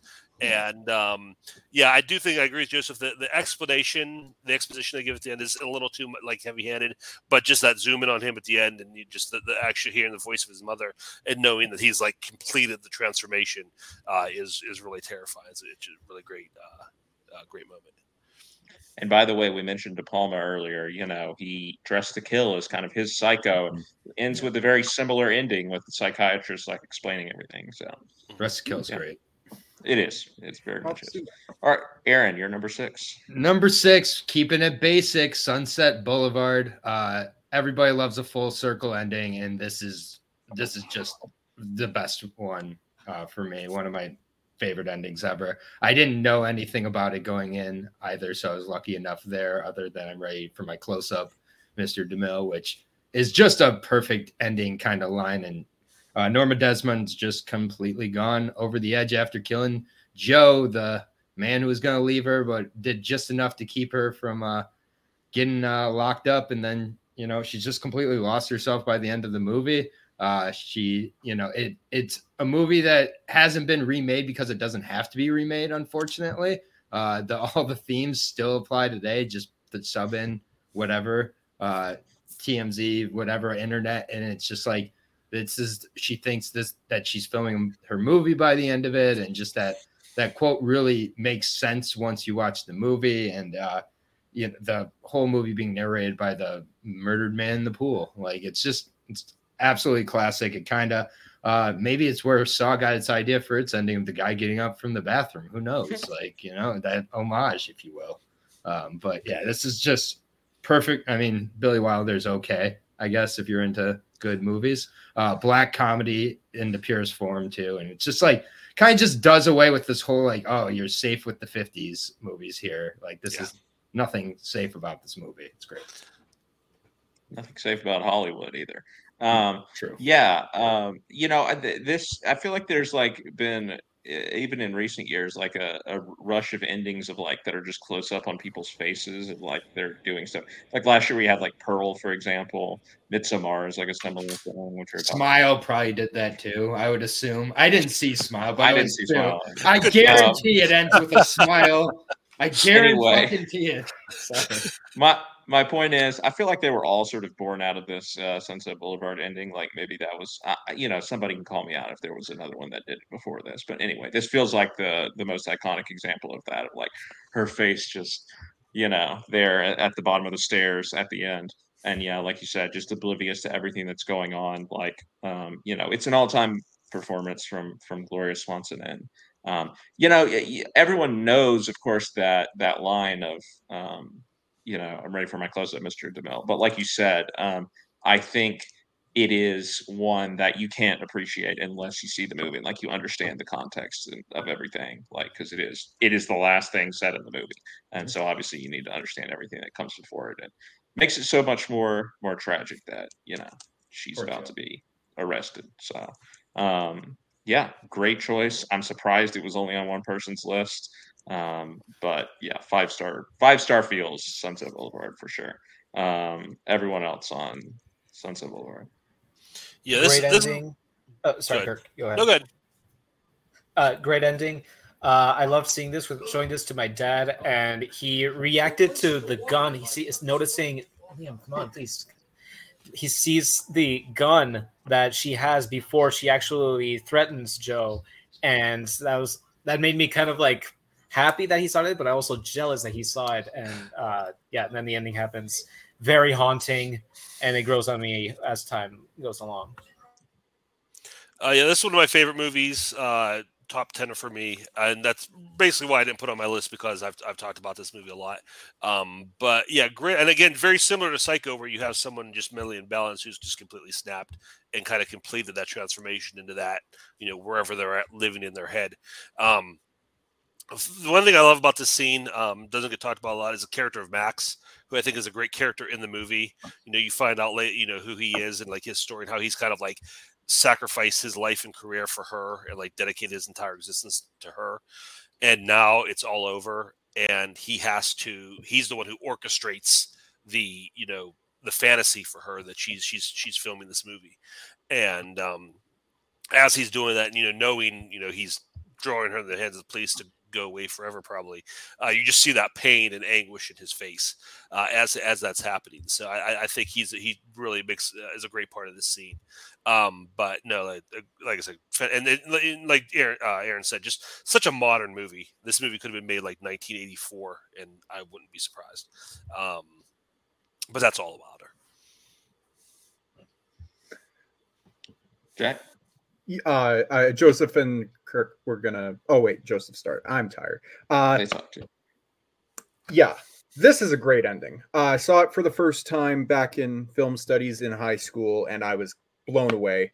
I didn't get the opportunity to rewatch it until later last year. Works just as well on rewatch. Gloria Swanson is phenomenal as Norma Desmond, and this final shot is just absolutely perfect. It almost made my list. All right, Aaron, your number 5. All right, last of the basic for a minute here, but this is one that appears one way and just you slowly kind of sets in with out a much of a verbiage at all. And if I have to say at this point, you haven't seen the movie, so take off your headphones. It's The Graduate. I mean, this is thinking you've gone, thinking. So should I wait here? Then No, you can talk about it. It's okay. Jack's. Okay. Well, actually, you know what? Let's just wait until we get to Jack because he has it next. No problem. All right, cool. My number 4. I hate this movie more than any movie I've ever seen. Oh my god, I've never walked out of the theater for a piss break or for a movie I've hated. This is the closest I've came. It's the fucking Mist, man. This movie fucking sucks. It is the worst movie I've ever seen. I don't care what anybody says. No one can convince me otherwise. When you're checked out of a movie, it's playing like overarching like choir and like having like this religious like just this played by whoever that I don't even know the one. I'm not looking it up on Letterboxd. Marcia Gay Harden. Marcia Gay Harden. When she's just giving this whole sermon and it's just like this choir is playing, and I'm like, I'm sorry, I'm a Jew. Like, I'm checked out of all this fucking Catholic guild or whatever the hell is going on in this movie. I don't know who I offended. I'm sorry. Regardless, like, it's just like it felt like a religious sermon throughout. So all I wanted was the worst possible ending possible for these characters by the end, especially fucking Thomas Jane, who at one point they're like, what's that over there? And they're like, oh, it's the Mist. They literally say that in the movie. And it's just like, I want these people dead. I get my wish for the most part. They're all stuck in a van at the end, like these old people, Thomas Jane and this kid. And I think some like woman he was kind of in love with her. No, he wasn't, because they found out his wife was dead. So they're driving through the mist. Oh no, they're running out of gas. Toby Jones is in there, right? Toby Jones might have been in there, sure. I haven't gone back and rewatched this movie. I just remember how happy I was about the horrible ending for the character of Thomas Jane. They all like look at each other like, let's kill ourselves because it's way worse than getting eaten by this monster. Hopefully no one's coming to save us. We can't hear these tanks or military possibly coming behind us that we've been driving for however long to run out of the gas. Also, like the muscle in this movie was the Shermanator. So that tells you like all you need to know the guy from American Pie. But like either way, they're at the end, they're like, let's kill each other. So Thomas Jane offs some old people, offs Toby Jones, offs his kid. And Toby Jones gets killed earlier. Sorry, I forgot. No problem. Who cares? I'm fine. If I get graded on accuracy, that's fine. I'm sorry you had to watch this, but I love this ending because then Thomas Jane's like, no, I'm out of bullets. I have to wait for the Mist to kill me. And then here comes the military. Immediately after he murders these old people and his kid. And he's just like, they're like, hey, we're here. And they like open the door, like, damn, you like killed everybody. You suck. Like, why didn't you just wait a little longer? Like, just like a little longer. Listen for the tanks and helicopters and everything. That's literally what happens. It's like, it's so crazy because it was a religious zealot, right? Oh my God. If they just performed the sacrifice in the grocery store, all of this would have been solved. God, I'm so glad that a character got a horrible ending. It was so satisfying to leave that movie and know it was the worst possible ending for those characters. So congratulations, The Mist. I haven't rewatched you since you came out. I'm never going to rewatch you. I don't care if anybody likes this movie. It is pure shit. Yeah, I kind of wish I had not watched it knowing this because, I could have spent it on something that somebody actually liked. Yeah, you should have watched like many of these other movies. Well, I wish I should have said that. The problem was like I just saw it on your list, so I started watching it because it was high on your list. And then I got a little bit into the movie and I was like, I'm gonna go look at Letterboxd. And I saw Aaron had a 5-star review and said this is the worst movie I've ever seen. I was like, how are you going to explain this on the show? I was very much looking forward to it. Yeah, that's my spike. You did, so I get it now. It's not a very good movie. Like, it's not the worst movie I've ever seen, but the acting is really bad. Like, I think Thomas Jane is really bad in the lead role. Like, he's very ham-fisted with everything. The Andre Braugher character is just like, I don't know what's going on there, but it's pretty rough. I actually like the first horror sequence where like this guy like gets stuck under the door or whatever, and like you just see like the tentacle like is like going ham inside the supermarket. I like that because you like it's like the fear of the unknown a little bit. Like you don't know exactly what is lurking out there in the mist. Well, it turns out it's just a bunch of like pterodactyls and spiders and stuff. Which, and once they reveal that, it's like, whatever. Like I don't really care anymore. Because I also don't care about the people. Yeah, like I think all the Marcia Gay Harden stuff is like, very basic. Like, oh, look at what can happen to somebody who's in this situation, and they can use their powers of evil or whatever to rally people around them, their cult of personality and all this. Interestingly, I think a movie that is out or came out very recently, which is Knock at the Cabin, does a lot of these things much better than this movie does. It's a little bit better, but similar vibes, and I felt similarly, to be honest. It's not as explicit with the religious stuff, which I think makes it better in some regard, but it's obviously there in Knock at the Cabin. But anyway, yeah, and then you get to the ending, and that's the only thing I knew about this movie. I didn't know what happened, but I knew it was like a very controversial ending because it diverted from the book. That's not how Stephen King's book ends. Yeah, it kind of reminds me of like the ending that they just had in the All Quiet on the Western Front remake that was nominated for Best Picture. Like, of the like, oh well, he died, and isn't it like, doesn't it suck that he died because like the war was going to end like a day later? Yeah, like 15 minutes later, not even a day. Like 1 minute later, he would have been which is a really, really dumb way to do the ending of All Quiet on the Western Front, in my opinion. But anyway, this has the same sort of thing, and it's just like it feels like it has no purpose to it except like we want you to make you feel as horrible and despairing as possible after this is over. I felt validated by that. Yeah, after my experience, it felt validated. Yeah, I don't really even know exactly what it wants me to feel when this is over. So I can't give you points because you put it on your top 10 best endings list and it's not a good ending. I do understand your logic, but like the ending objectively is bad. So, I'm not trying to win here. That's fine. Yeah, that's fair. Who else has seen The Mist? No, but the end have been spoiled, and I don't really have any interest in seeing it because of that. I just described it perfectly. Yeah. I think we're bearing the lead. Aaron, did you say you've never gone up to go to the bathroom in a movie theater? Never. Ever? Not in my entire life. No matter what the movie is, I have a bladder of... Sorry. Do you want me to stop talking about my bladder? No. I couldn't let this moment pass. This is the most pissed off I've ever been in a movie theater in my entire life. I was so mad at this movie. I will never watch this movie again. It was on Best... I hated you for a minute, but now I don't hate you anymore. Yeah, like trust me, I just had to get my hate out because I will never probably talk about this movie again. But yeah, it was spoiled for me too. So like I knew and I've never heard anybody else talk about the movie like, oh yeah, it's still good. Like, there's no other like redeeming things I hear people say like I should still watch it. The ending's the only thing I hear people talk about. So I'll probably skip this. Yeah, no, that I have no problem spoil it. Yeah, I'm glad to help. Joseph? Yeah, I was already spoiled this ending. I haven't seen the movie itself. This is like probably like in the past like 20 years, one of like the most like famously spoiled endings. Infamous. I think like everybody, like nobody who hasn't seen this doesn't know the ending. I looked at my brother during this movie ironically without talking to him, just like in the movie at the end. And we both like looked at each other and psychically were like, should we leave this movie? We're both like, I guess no, but we really want to. And immediately after we're like, that moment when you looked at me, you really want to leave, right? He's like, absolutely. Like I was so close to like, I'm still scarred from it. I hate that movie so much.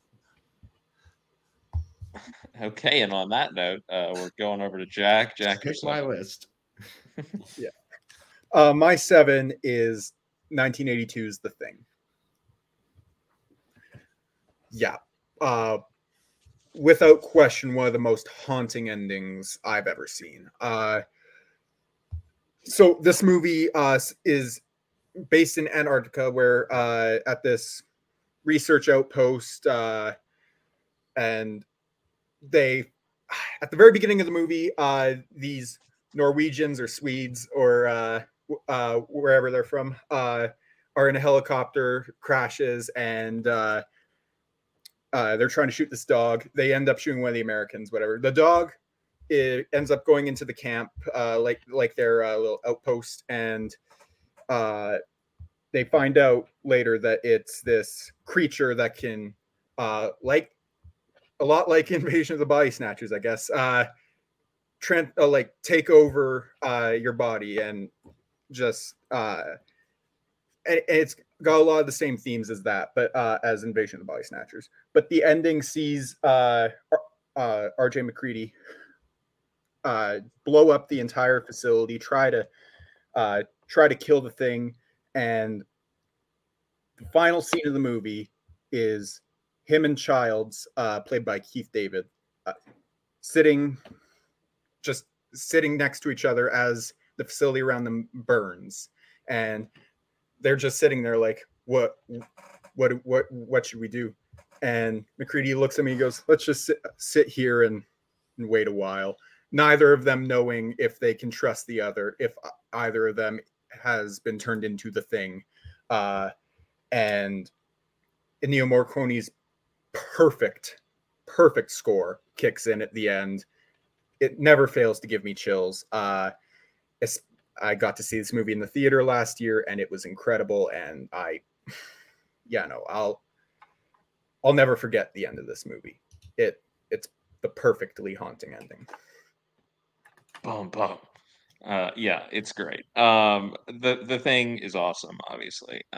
And like you said, the ending is great because of the ambiguity of it. I mean, the whole movie, like, you are always on edge because even when the thing isn't manifesting, it's like, well, who is the thing?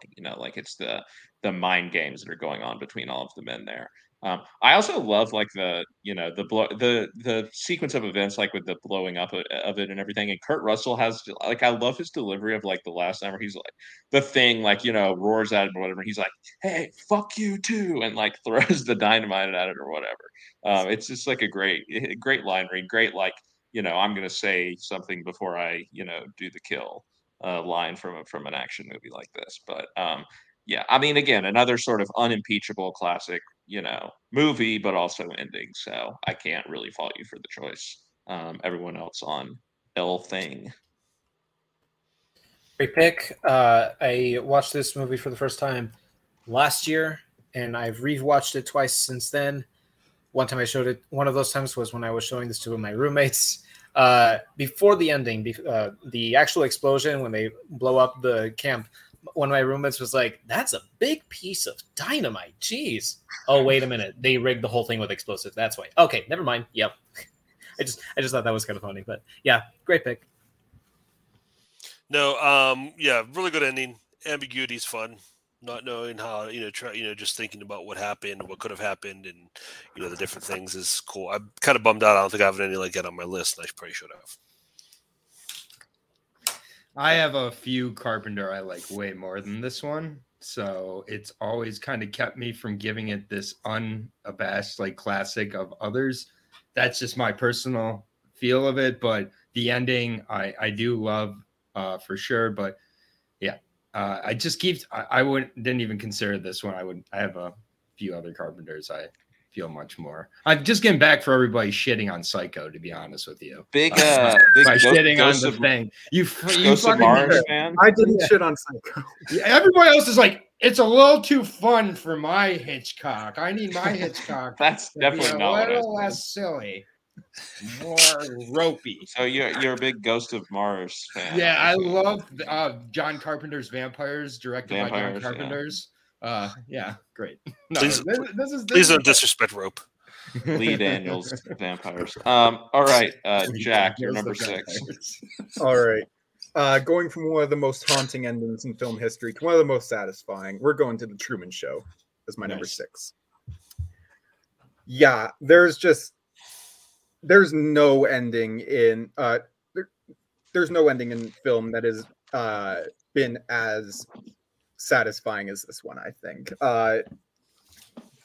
Jim Carrey has been living like his entire life has been one reality TV show, unbeknownst to him, and the film revolves around him finally figuring everything out. And at the end, when he's on the water, which he's been afraid of ever since his father drowned when he was a child.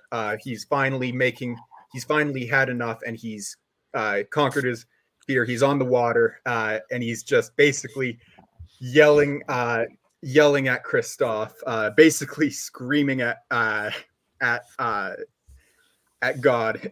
He's like, when the storm finally calms down and he comes to the end of the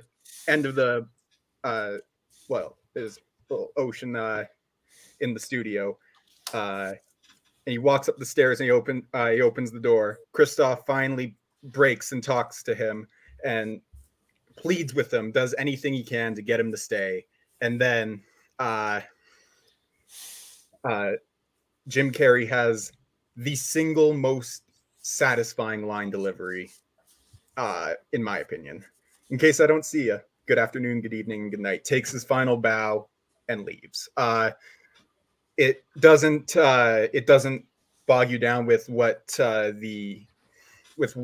Truman is faced with outside. You just know that he's finally taken his stand and he's finally free and able to do what he wants to do, be with who he wants to be with. And this performance from Jim Carrey is just fucking phenomenal. I love it. So I had actually never seen The Truman Show. This is one of my biggest blind spots. But you gave me an excuse to watch it, Jack. I did watch it. It's a good movie. I am not ready to go 5 stars with it, mainly because I think that I guess I wanted a little more about the Truman character. Like, I wanted to know a little bit more into his thought process of, what is he feeling when he is like, all of a sudden his world is being turned upside down. He's coming to this realization about what's actually going on. And for me to understand his final choice, like, a little bit more, like, obviously it makes sense of, yeah, of course he wants to get out of the simulation, whatever, he wants to experience like real life. But I don't know. I kind of thought there might be something deeper, like psychologically going on. So I thought the movie could have gone a little bit deeper, but it's a really enjoyable movie. Like, I'm not a Jim Carrey fan at all. That's one of the reasons I never saw this movie before. But I do think, for the most part, he's really good. There are some times when he goes like, crazy Jim Carrey, like over the top a little bit. But I think the situation maybe justifies it. I mean, obviously, it's just like a really inventive, sort of concept and world building. And Ed Harris is a great sort of villain character. Yeah, I mean, I totally understand why the movie is like kind of a classic, but I just wanted it to go like a little bit deeper. Maybe on a rewatch, it would hit a little bit more for me. But yeah, I'm glad I finally watched it. Certainly, everyone else on the Truman Show. Yeah. If you're looking for deep, go with Ed TV, man. That is your that's the deeper one of the two. No, I'm just kidding. Truman Show is great. I did love it. I'd be curious if my first watch was like when I was like later in life. Like, I watched that as much younger, but yeah, no, the ending is absolutely iconic. Yeah, I mean, I every time I watch the movie, I can't help but put myself into the lead character's kind of state of mind and imagining if that really did happen to me, maybe because I used too much of this pen. But either way, I just think about how crazy that would be to actually have be a result of your own reality, and just kind of the greater, just, you can look at the ending on so many different levels, I feel, and really get a lot out of it if you just take it at the surface as well. So yeah, great choice, of course. Great movie. So weird. I actually read the screenplay to this movie before I actually saw the movie. And there's a lot of things that I was very happy to see from the screenplay that really intrigued me about it. And then seeing it play out on the screen. And the ending is very great. I had it spoiled to me beforehand. So it was fun seeing it actually unfold. And I can see why it's a lot of people's favorites as well. It's also a movie that I'm not quite ready to go like full out love. I gave it 4 out of 5 stars. I just watched it actually for the first time in December, and I really enjoyed it. I do see the hype around it. I'm not quite there yet, but it's a really well done movie and ending.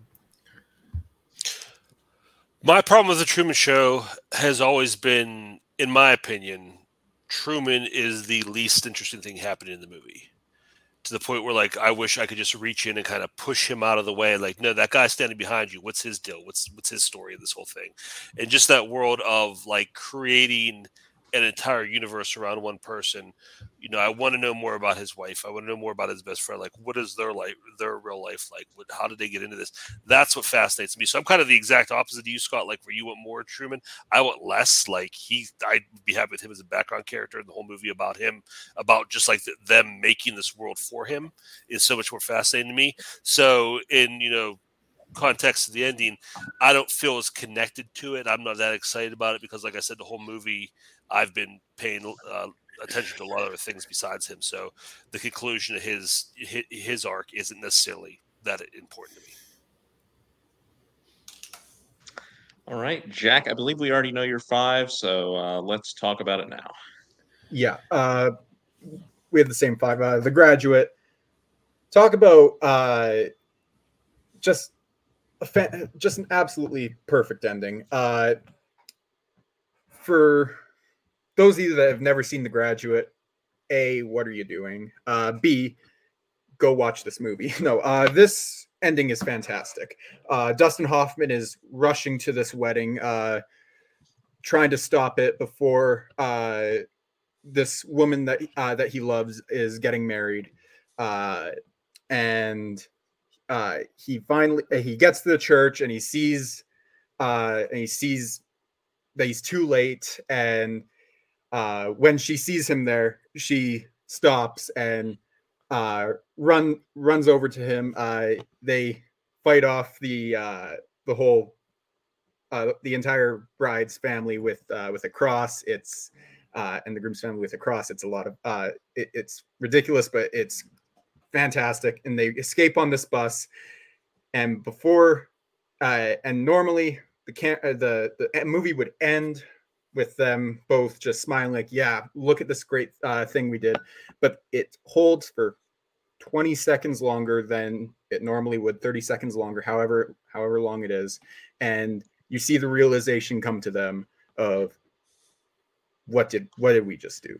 And it leaves you thinking, is this going to last? And it's just one of the most just perfect endings. The fact that this was what's his fucking name? Mike Nichols. The fact that this was only his second movie is like really impressive, and just one of my favorite endings ever. Aaron, you also have this at 5. Yeah, I mean, it's what's said, what's been ranked. It's all the samesies, but yeah, it is just kind of the classic thinking you've gotten everything you wanted, and that how immediate the realization can be of, I have everything I want. This isn't what I want, or I have everything I want. Now what? What do we do? Did I ever want this? Was I just after the chase? It's kind of interesting on my list. I'm realizing I have a lot of earlier movies that were inspired by later movies on my list. This is like the negative version of Girl Shy, to be honest, because Girl Shy is very whimsical and about a guy stopping a wedding, and they kind of go off into the sunset, like Jack mentions. And here it's not going off into the sunset. It's like going into, the mist of the marriage, if you will, or the relationship. How terrifying. Hopefully they don't shoot each other and then realize they didn't have to. But yeah, it's so great. The music, it's just perfect. And it's one that you can kind of visit at different transitions in your own life and kind of bring up different things. I've seen it 3 or 4 times at different points, and I've each time been seriously impacted by the ending in kind of different kind of ways. So it's a great ending, great movie. Some would say the lavender haze of their relationship. Sorry, I had to get my Taylor Swift. There we go. I got my show next month, May 14th. Looking forward to it in Philly. Can't wait. You're actually going? Oh yes, I am. Hell yeah! The beauties of exactly. I won't spoil anything for you. Well, I'm going before you, but anyway. Believe me, I already know the full set list. So, I know, so does Abby. I don't understand why you guys look up the set list and know every song, and it's like, there's no way for me to avoid it in the online channels. Just don't. Sorry. Anyways, anyway, The Graduate, The amazing Graduate, movie. Yeah, definitely deserved to be talked about tonight. It is an iconic ending. And I was going to say the same thing. It is kind of like a subversion of some of the other ones you had, Aaron, where it's like, oh, well, now, but what does this like hopelessly romantic ending? Is it actually? What does it actually mean?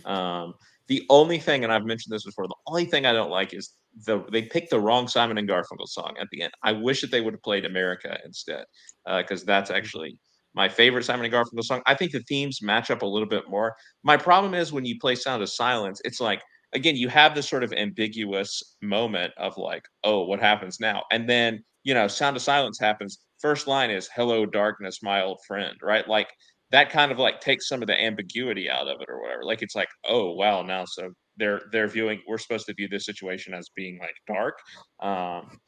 Obviously the Simon and Garfunkel music is like some of the greatest music of all time, and it's used very well throughout the movie. But that's like my minor quibble. There's reads upon set, I feel like. Sure. But sure. Okay. It's a very sweaty like critique to have, but it is one that I have. But anyway, other than that, yeah, like it portrays the type of moment that you don't really see in other movies when you have this sort of, happy, quote unquote, happy ending. And so I think it's remained timeless for that reason. Everyone else in The Graduate, Joseph and Kirk, that is. Yeah, I actually hadn't thought about that perspective with America playing at the ending. I don't know if I can fully see that because I guess Sound of Silence is so culturally ingrained into my mind with this ending. But regardless, I still think that it's a fantastic ending. And yeah, you guys talked a lot about it. I don't really have much to add to it. It's great though. Almost had it on my list. Sorry. Yes. You guys have said everything about it. It's almost like it's like the reality of the rom-com ending where you just hold for like Jack said, hold for another 10 seconds, and is it really as great as everything seems? So yeah, it's fantastic. Mm-hmm. All right, and Jack, finish us with your 4 for this section. All right, my number 4 is All That Jazz. Yeah. One of my favorite first-time watches of last year. It's been consistently climbing my my favorites, favorite movies, favorite scenes list. Roy Scheider would probably be in my top 100 performances at this point. Not probably, he would be. That being said, this is a perfect ending. For the first 2/3, 3/4 of this movie, it's not in any way, shape, or form a musical. It's them. It's about them putting on this musical, but but it's not like an actual like musical where they break out into a song and dance outside of the context of that, of them practicing or rehearsing or whatever, until the final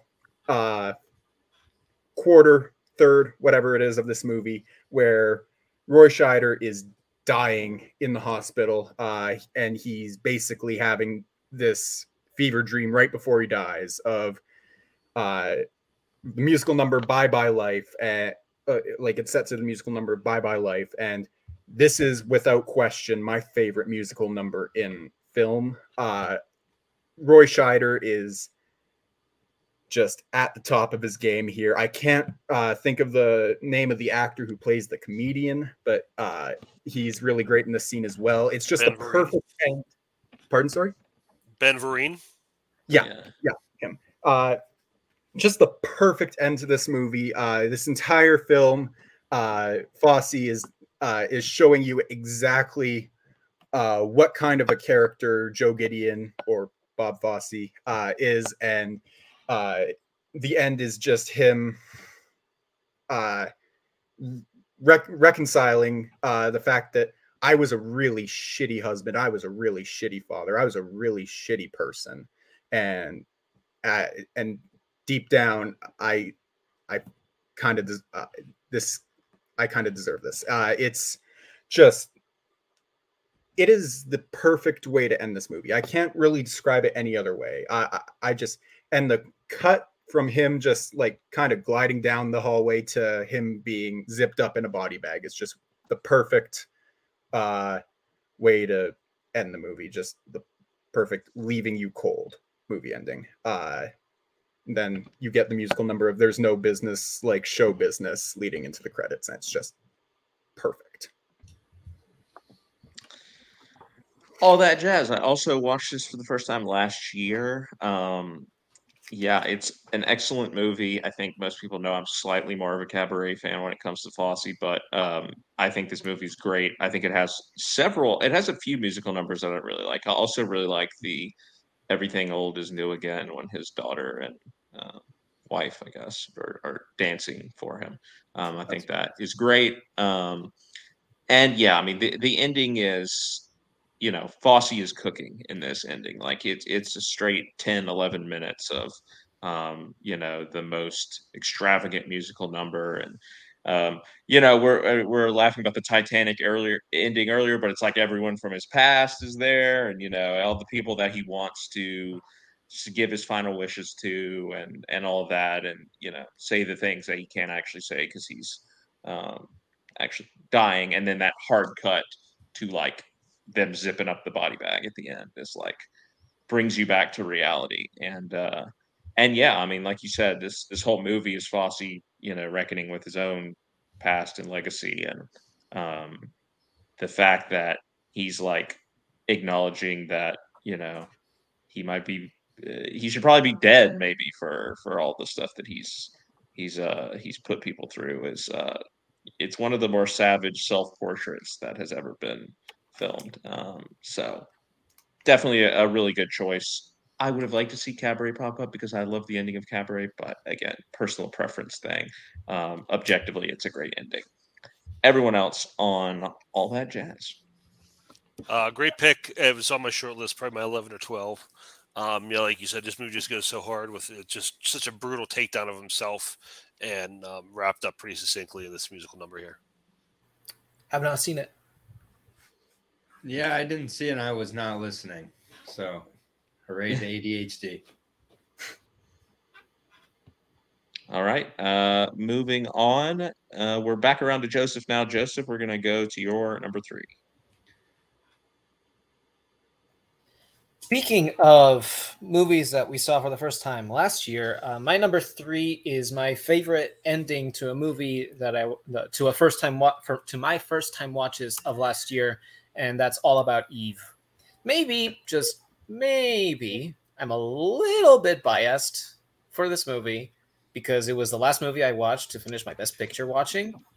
But even so, that makes this ending all the more satisfying to me personally. So throughout the movie, we see and learn that Eve pulled a fast one on everyone.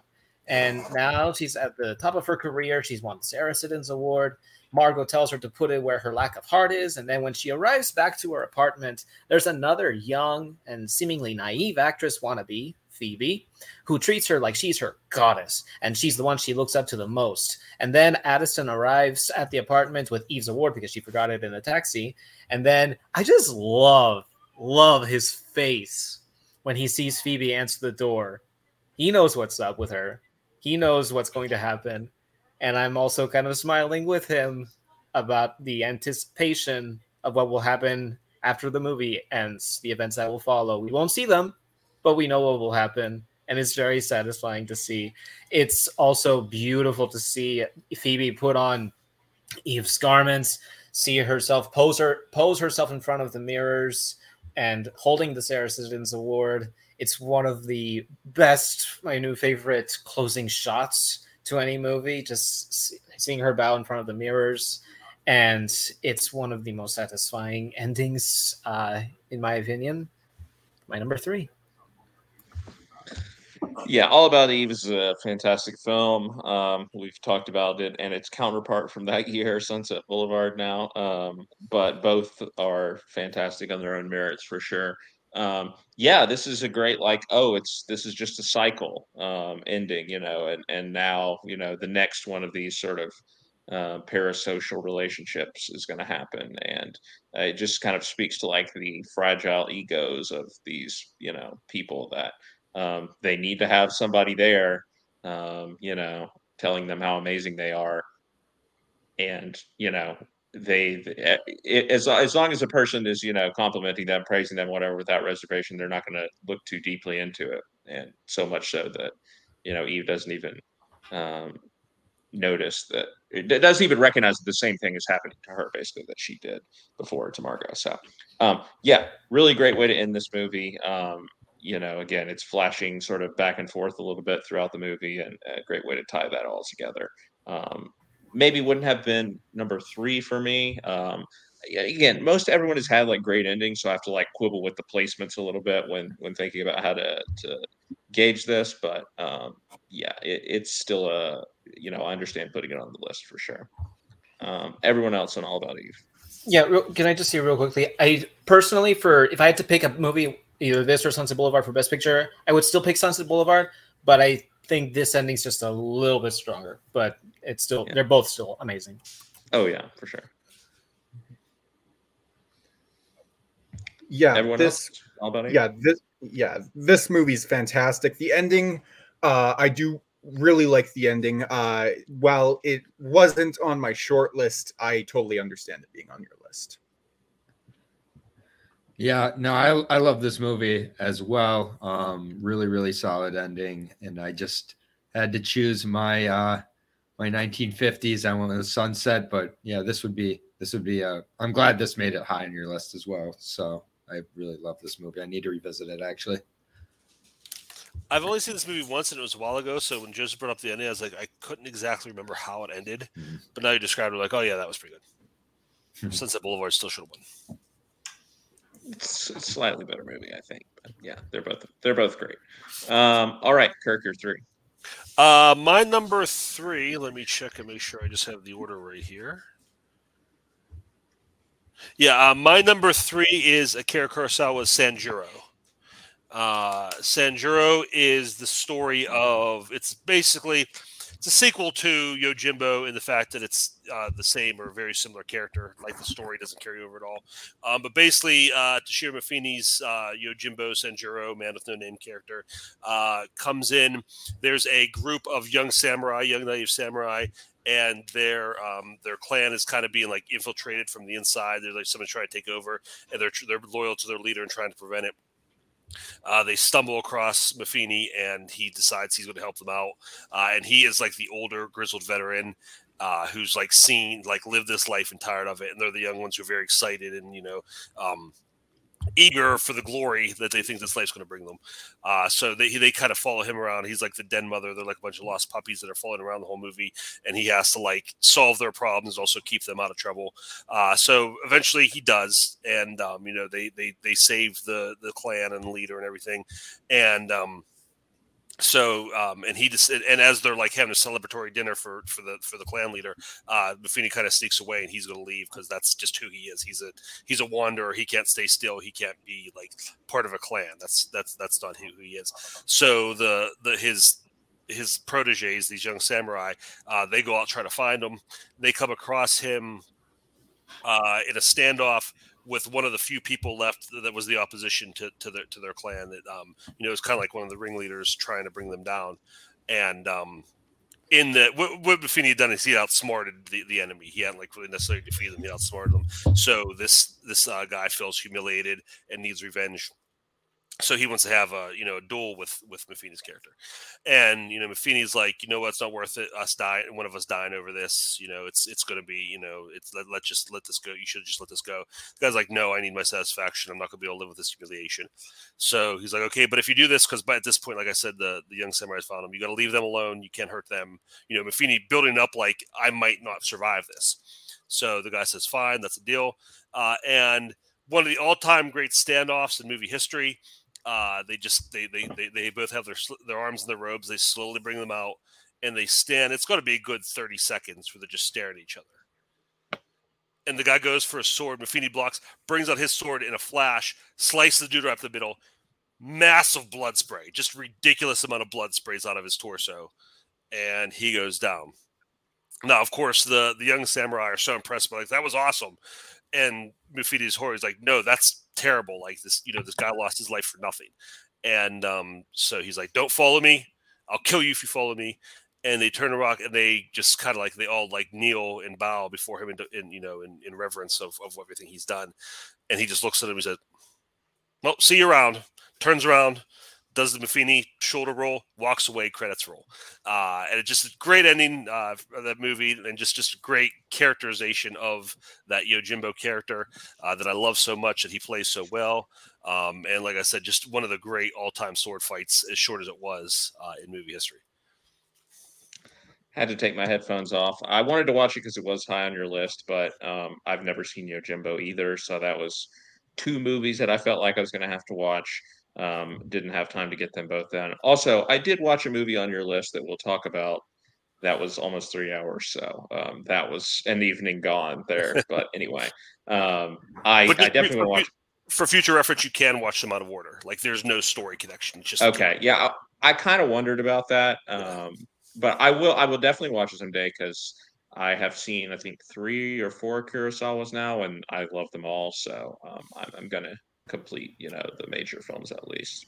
Which ones, if I may ask? High and Low, Rashomon, Seven Samurai. I think those are the only ones I've seen. But yeah, they're all fantastic. Joseph, I take it you've seen Senjuro? I have only once, but the ending is definitely the highlight of the movie. You can tell. I'll without spoiling. I'll say you can tell who was inspired by that particular moment in the future. Mm-hmm. Anyone else seen Senjuro? I've only seen 2 Kurosawa. Okay, Jack, you've seen it?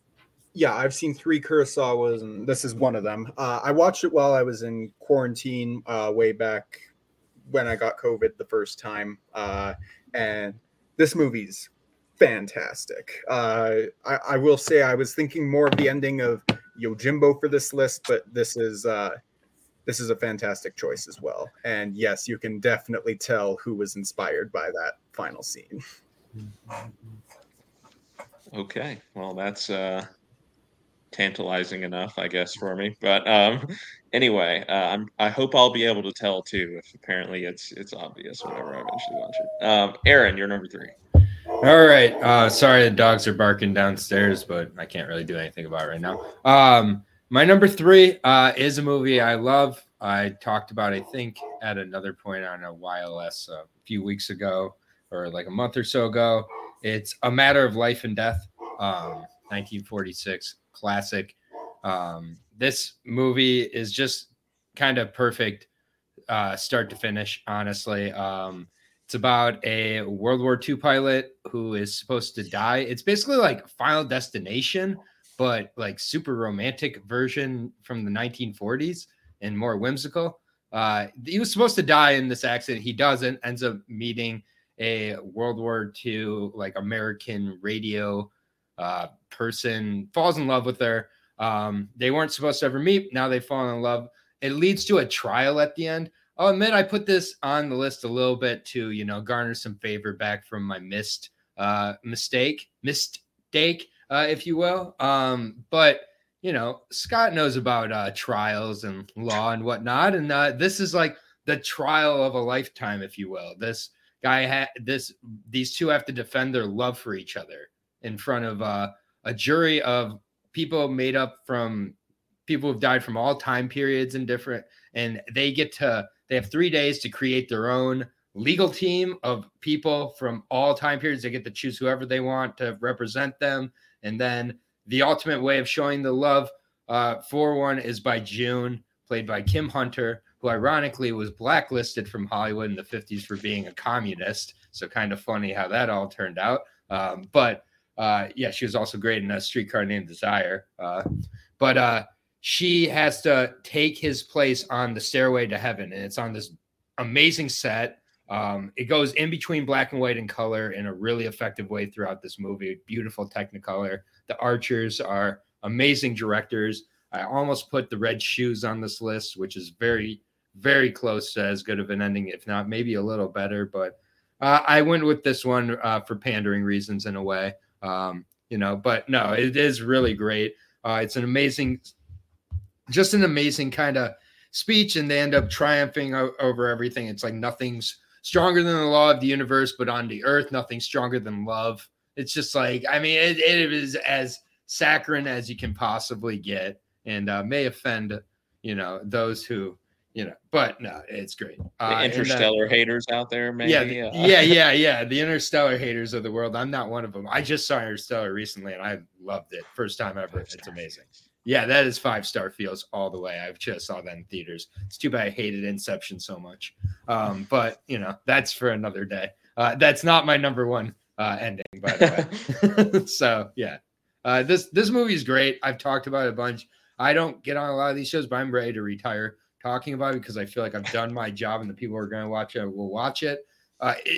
Just watch The Archers in general. The Red Shoes is my other favorite of theirs, but yeah, this ending is just so sweet, and they end up winning the case, and it's like really nice because like they're like, oh, we gave them a nice extended sentence on Earth, and like the prosecuting attorney is like some British asshole, and he's just like, oh, it's a little bit too long, but like the Americans like, yeah, but it's come on, they're a beautiful guy, and they're like, yeah. So this is definitely, I'm like showing the two sides here again. I'm going back and forth here. It's really like a push and pull. Do I believe in love? Don't I? Who knows? Like, it's a little bit of both, but here we're back on the positive after The Graduate side.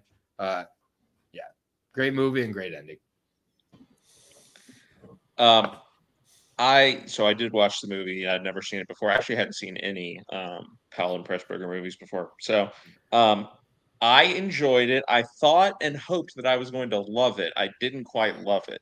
I like the trial, obviously. Although, to be clear, these are not the types of trials that I'm involved in. Okay, I thought this was trials exactly for what someone's life and death. But yeah, visually, obviously, it's like amazing. I can't really believe some of the stuff that they were able to do in the 40s when they made this movie. But yeah, I like the beginning. I mostly like the end. The middle section loses me a bit. The long stuff with the doctor and going back and forth, like trying to sort of diagnose what's going on is a little bit drawn out for me. I do think it's funny though that he's like, I want the psychiatrist or whatever, the doctor to represent me or whatever, but he can't because he's not dead. And then he just gets in a motorcycle accident. He was trying to get the. Oh well, that was convenient. Now he can represent me or whatever. Yeah, no, they're like they come to him and they're like, okay, he wants you to represent him or whatever. He's like, I was hoping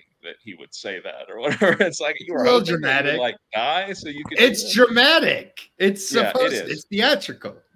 The trial is really cool. The layout of it and everything is cool.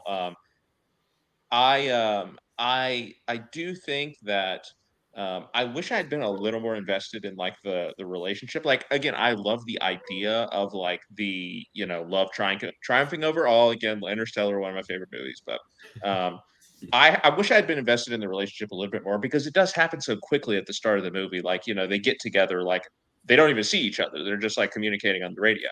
And I love that setup. Yeah, absolutely. I think it's a great scene. I love that setup. But then it's they meet again and then it just time flashes forward and they're together and they're in love and everything. And it feels like we're missing a little bit more from their relationship. And if the movie, wants us again to believe in the end of the all-conquering nature of love, I wanted to feel that specific relationship a little bit more deeply. But it's still a great, really original, really unique movie. Obviously influenced some movies later. Defending Your Life is one that gets talked about a lot around here. Definitely influenced by this movie a lot. Other movies too. So I would definitely encourage people to check it out.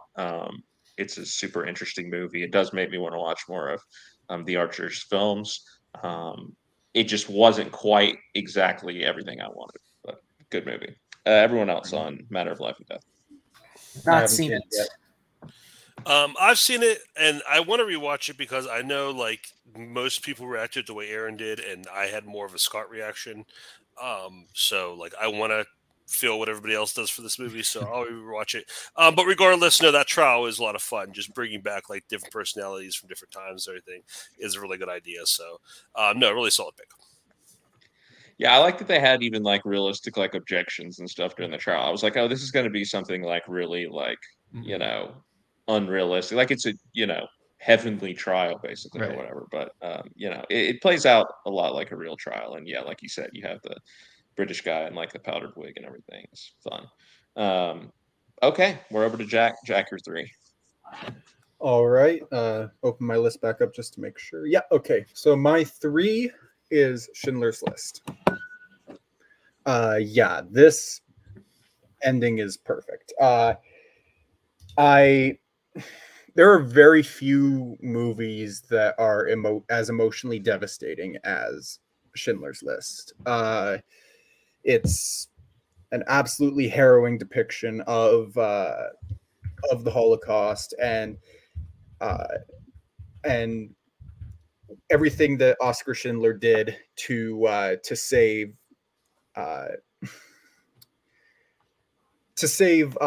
all these Jewish people, and it's starting from a totally selfish reason, not even trying to actually save them. He's just trying to make money, to actually care, caring about these people and doing everything in his power to save them. And then the very final scene of this movie is everything that is what came of his actions. All the people and their descendants all walking over to Schindler's grave and placing stones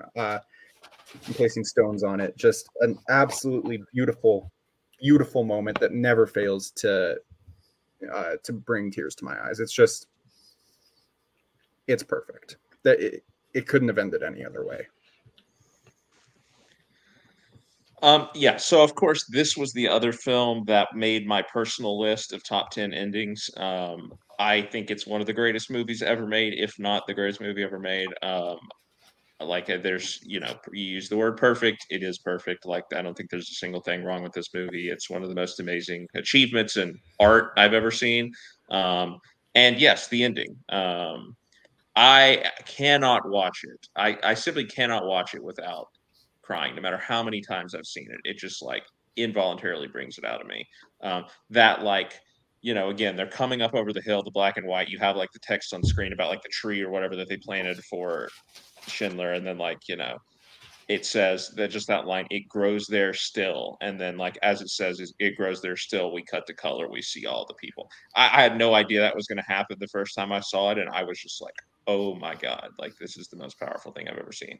Yeah, I mean, it just goes to show what, a large overarching theme of the movie is the difference that a single person can make. A single person can literally have generations exist because of the actions of basically this one person. And the fact that Spielberg, at the end of the most horrific depiction of the most horrific moment in human history, is able to give you this hope in the end of here's what people can do even amidst this dark time.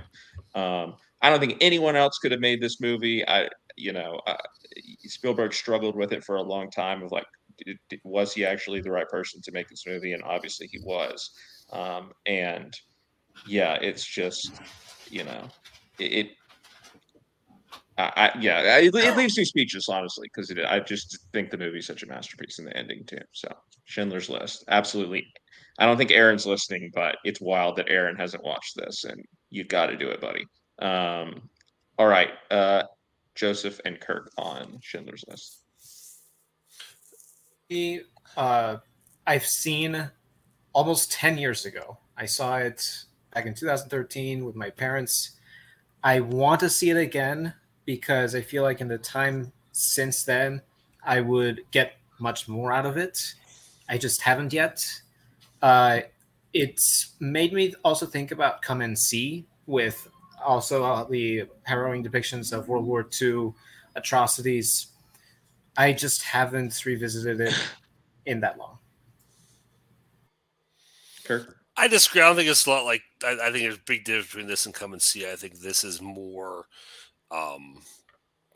artfully might be a crass word for the subject matter, but I think it's done in a way where it's not just the shock value like Come and See is a lot of times. That being said, no, I love the ending. The black and white ending, I could have gotten one more as a movie scene that has like affected the way I live my life and impacted me very deeply. But yeah, the ending of actually seeing the people and the reality of it is just like, and you said like just the way they do it, it grows their steel and then they come out. And I was surprised by it too. I wasn't expecting the first time I watched it. So yeah, beautiful, powerful ending.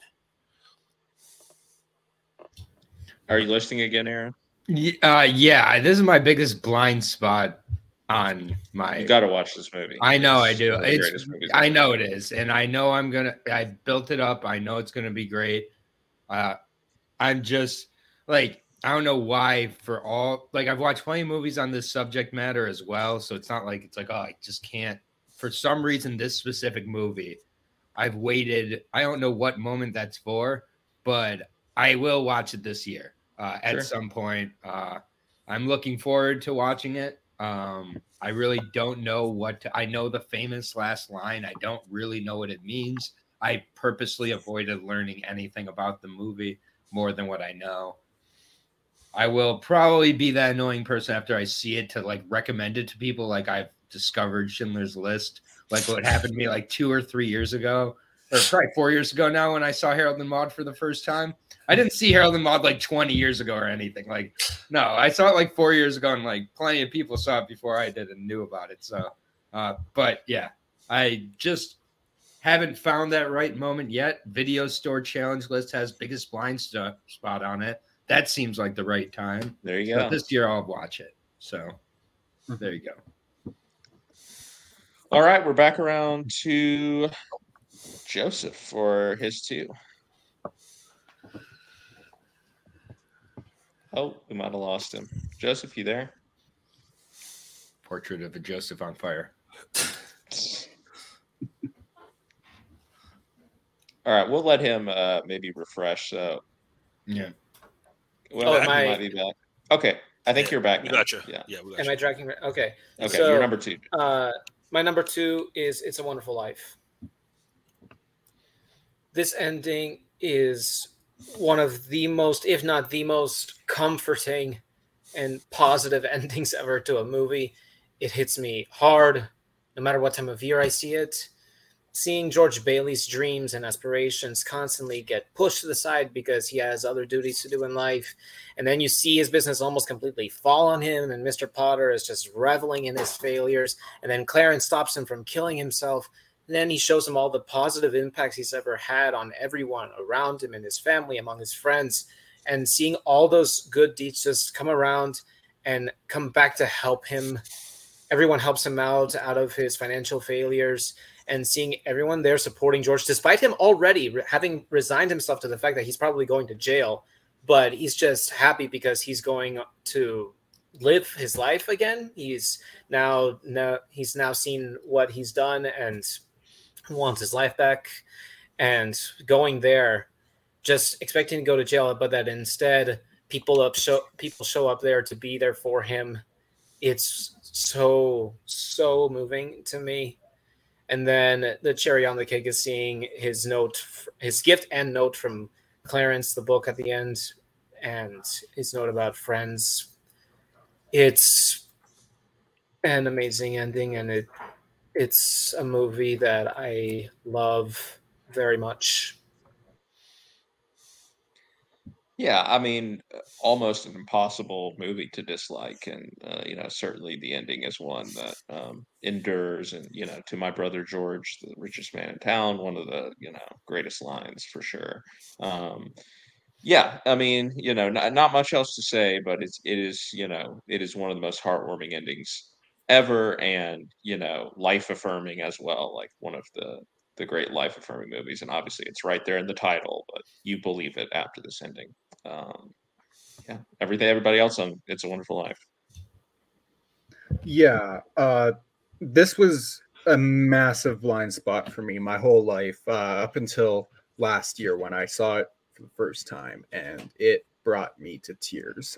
This is a beautiful ending in so many ways. But the one line, like, I also There it is. have the colorized version. I saw the black and white first, but I saw the colorized version as well. But when he bursts into his house and there's the cops there waiting for him, they're like, George, we've got this little paper here for you. He was like, I'll bet it's a warrant for my arrest. Isn't it wonderful? I'm going to jail. Merry Christmas. It's like, that's such a great line. There's some just really beautiful moments here when everyone comes in with the money that they raised to help George out, to keep him from going to jail. And it's one of the most delightful and just beautiful endings in film history. And that final line of to my brother George, the richest man in town, it is undoubtedly one of the greatest lines ever. It's a wonderful ending. I have nothing else to really say. I'm out. I watch it with the family every Christmas, every year, every damn time. This movie, it gets me. And I used to, and it's every year. I'm honestly like starting to tear up just thinking about it and everybody talking about it. It's like I cry earlier every year. Like it used to be To My Brother George that got me. Now usually by the, my lips bleeding, Bert, my lips bleeding. What do you know about that? That's usually where the past couple of years, that's where it started for me. And just ugly crying too. It's embarrassing. I want to see this. But yeah, just when everybody starts pouring in and you see everybody like all those payoffs of everybody's affected, when the look on his face when Mr. Gower walks in, it's just so fantastic. And then when Violet walks in and he mouths Violet Bick, it's so good. Just to look at his face, just seeing all these people come through that he's impacted. Like just the guy coming in and tearing up the arrest warrant is so fantastic.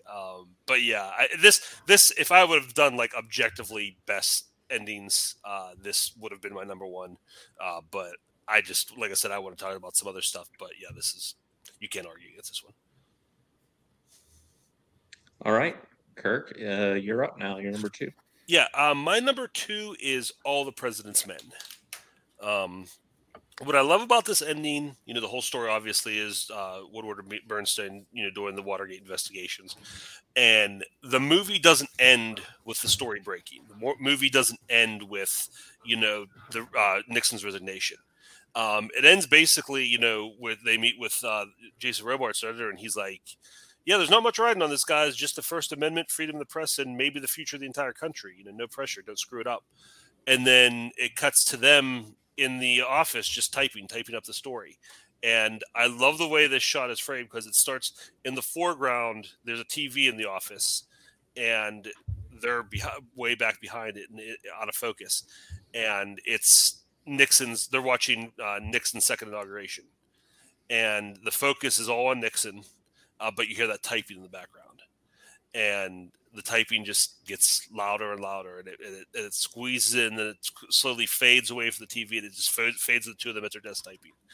And I think this is maybe the greatest example of telling a story in a way that only movies can tell a story, where just from that image of Nixon, in the foreground to him fading away and just the sound of that typing, how this story ends. Like, that what they're typing is what's going to take him down, and he's going to, that power and significance he has is going to go away.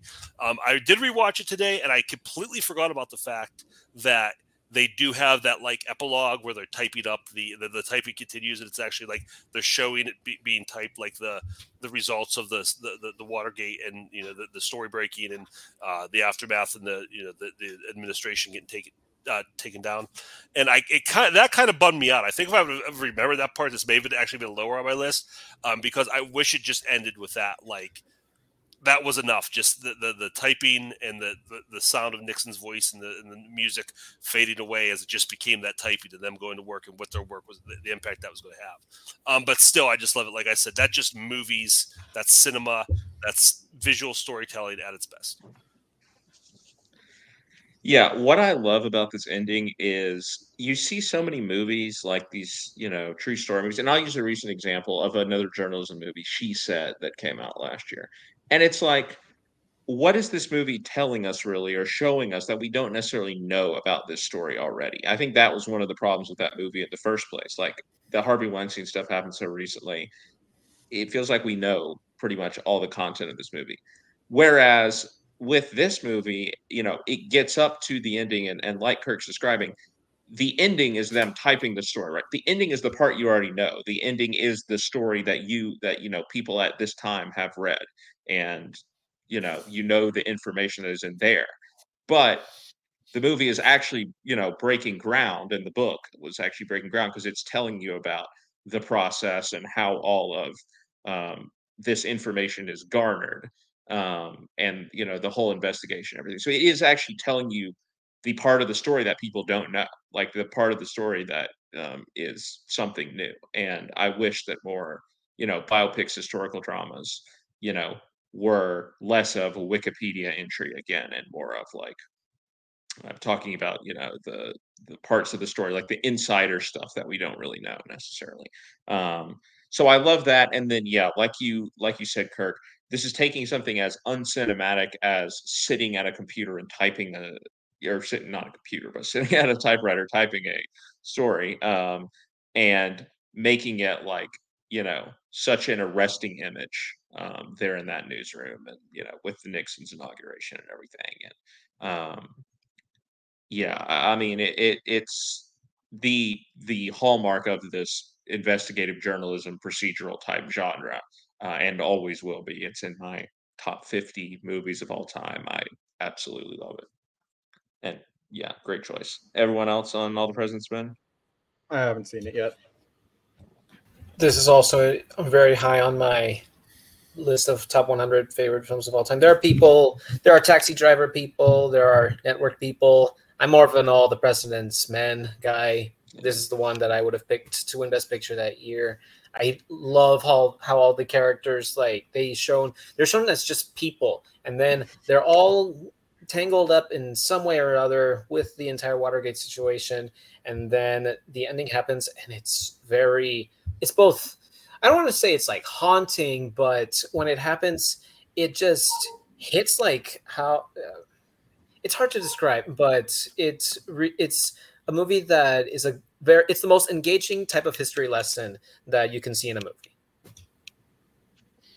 Yeah, no, I haven't seen this one in a while, but I really loved it when I did. I wish I could recall the ending a little more as standing out, but I mean, it's just all the way a solid film. So I do need to revisit it at some point, though. All right, Aaron, you're number 2. All right, my number 2 is a movie that the first time I saw it, I think I ended up rewatching it like almost immediately afterwards because of the ending. It's a very, very emotional movie for me. Very emotional filmmaker. It's kind of the spiritual sequel to Chungking Express, Wong Kar-wai's Fallen Angel.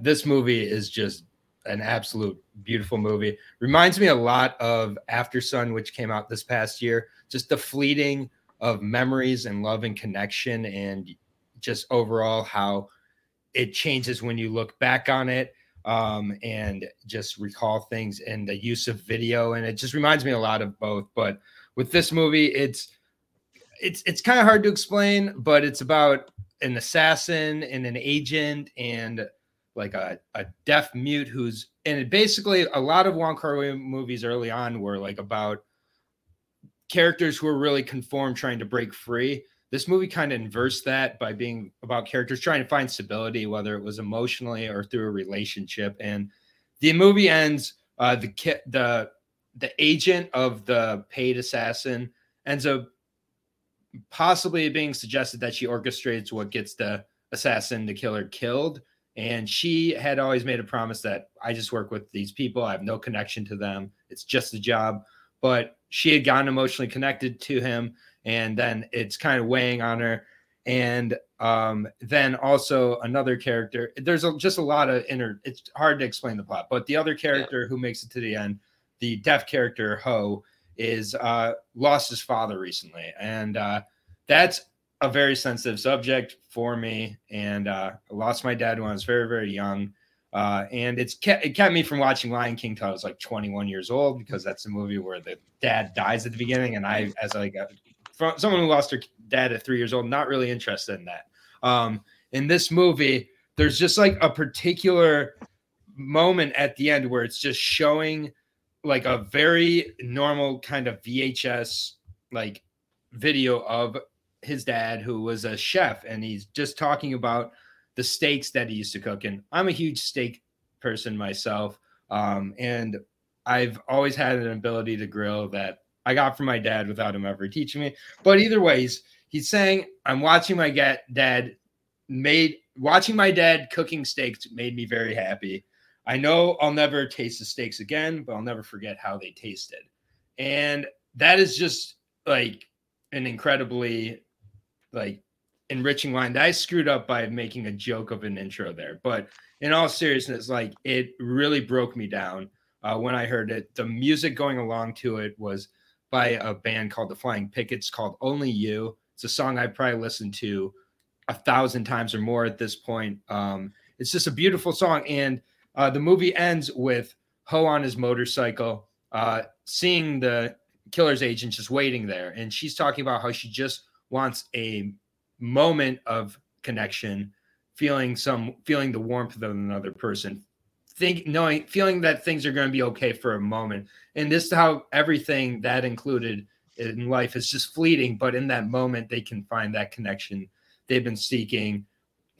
Has some amazing cinematography by Christopher Doyle and Wong Kar-wai are a match made in fucking heaven. Like seriously, it's very flashy, but with purpose. I really do believe it's just, and the music, the visuals, the dialogue. I haven't rewatched this movie, in a little over a year, probably. I'm definitely do a rewatch of this and Chungking Express, but I far prefer this to Chungking Express or any Wong Kar-wai movie, but I suggest all of his movies. I think he's one of the best directors of all time. And this movie, it's in my top 5 of all time. I love this movie, and the ending, it will always move me to tears. I feel like I don't even know how to describe it, but I feel like a connection to my father when I watch this movie. And I don't know what that really is about, but I think it's just the power of Wong Kar-wai's films. All of his films have a huge impact on me, but none of them like this one. I'm probably going to watch it tonight, honestly. I love it. And the first time I watched it, I think I watched it 3 times in 1 week. The first time I saw it, like I've never had an experience with the end of a movie like this. And I just really recommend it to everybody. That and Chungking Express. If no other Wong Kar-wai movies, those 2 I would recommend as a pair. Yeah, I've seen his like big 3. So this movie, Chungking Express, and In the Mood for Love, like his 3 most famous movies. Love all of them. I think I'm with you. I think this one's actually my favorite too of the 3. They're all great, but I just like the story of this one. It packs a lot into like 90 something minutes, like you said. But I think you basically said everything I was going to say about this. Yeah, like I love like these people live their lives like at such a fast pace in a way that they don't have time for these connections because of the lifestyle they've chosen, the pursuits that they have chosen in their life. But they so basically they get their solace in those like fleeting moments, like you said, and it can be like eating the steak, and capturing the memory of that and preserving the memory of that, even though you won't eat the steak again. It can be like the motorcycle ride they're taking at the end of the movie. And sure, it's not going to be a long-lasting relationship. Probably it may not last longer than that night, but like it's enough for them in that moment. So yeah, his movies have a way of being very romantic, despite not always being romances. Again, this movie is like kind of a crime story. I love visually how all of his movies look too, like the slow-mo and everything at the end, again, because they're trying to like slow it down, capture this moment. Nobody else makes movies that look look like his. And Christopher Doyle obviously is part of that too. But highly recommend this movie. It's an excellent film. Yeah, I guess watch it. Watch Chungking Express first, so you'll know about the pineapples. But other than that, you'll be okay if you don't. But yeah, you should watch them both. They're both great. You'll be fine. Anyone else seen Fallen Angels? I have not. I can't get into Wong Kar-wai's style for some reason. It kind of bums me out. I haven't seen this one. He goes too far against the programming. Cannot compute. Error. I don't know. I guess I'm interested in seeing it, but I don't know. My expectations are not super high, but I hope this changes. Oh my god. It's a great movie. All right, Jack, you're two. All right. My two, I mean, it's the thumbnail for this video. It's Casablanca. My five. Yeah. Yeah. Talk about an absolutely just perfect ending. So Casablanca centers around Rick Blaine, who and Ilsa Lund, who have a storied history together, and Ilsa essentially left Rick because she found out that her husband was alive, and he didn't know anything about this until he meets her again. Since then, in Casablanca, when her and her husband Victor Laszlo are trying to escape the Nazis that are after them, and trying to get to trying to get somewhere safe. And Rick essentially holds the key to that. He has the papers that'll get them on the plane to get him out of Casablanca and to safety. And the entire movie, he's made it clear that he's not gonna give them those papers. He's not gonna give Victor Laszlo those papers until he. And through the movie, he realizes that Ilsa, though she does love him and feel for him, she loves Victor Laszlo, and essentially he gives up the opportunity for a future with Ilsa because he knows that deep down she will regret her decision. Again, like he says, maybe not today, maybe not tomorrow, but one day you will. And just an absolutely perfect ending where Ilsa, played perfectly by Ingrid Bergman, and Laszlo get on the plane. They fly away, and Claude Rains and Humphrey Bogart walk off into the mist, and he says, I think this is the start of a beautiful friendship, which is just the perfect final line for this movie. It's a perfect ending. Just you had this also. Yes, it was my 5. I do want to build on that element that Rick is trying to convince Ilsa to go with Victor. The fact that that Humphrey Bogart and Ingrid Bergman have some of the best chemistry out of any movie couple in a movie, and yet they don't end up together by the end of the movie, is still one of the bravest choices I think I've ever seen in a movie. And it's both heartwarming to me, but also bittersweet to me, seeing how he eventually gets her to go with Victor, and Victor will end up fighting more for their resistances. And then I'll never forget the first time I watched this movie. The first time I watched this movie, they go off, and then Louis is like, he's slowly, but he doesn't want to fully show his side, but he ends up being very moved by the whole situation. And then Strasser arrives, and he almost stops the plane from leaving.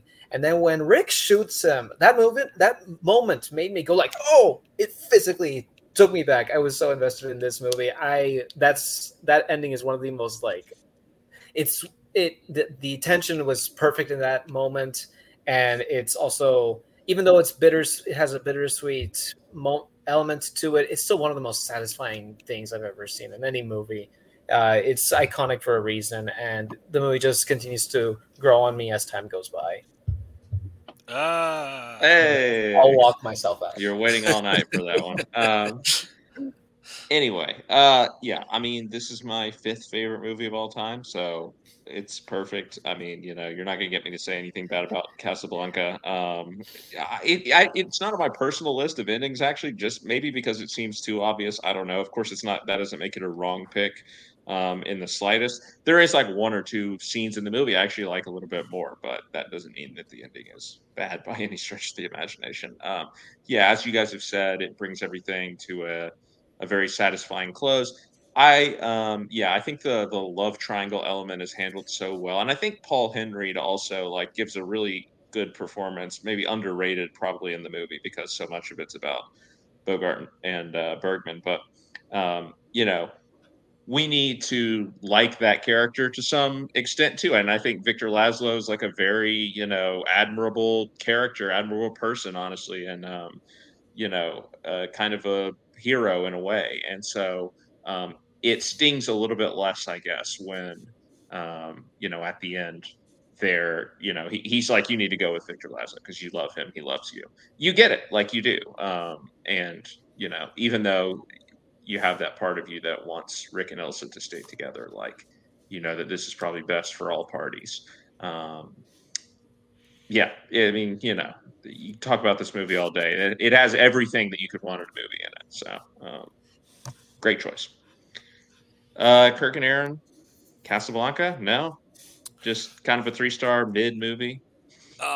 No, I've actually been thinking about this past couple of days, like what are like the objectively like perfect movies, Yeah. and of course for me it's a short list, and Casablanca is definitely on it.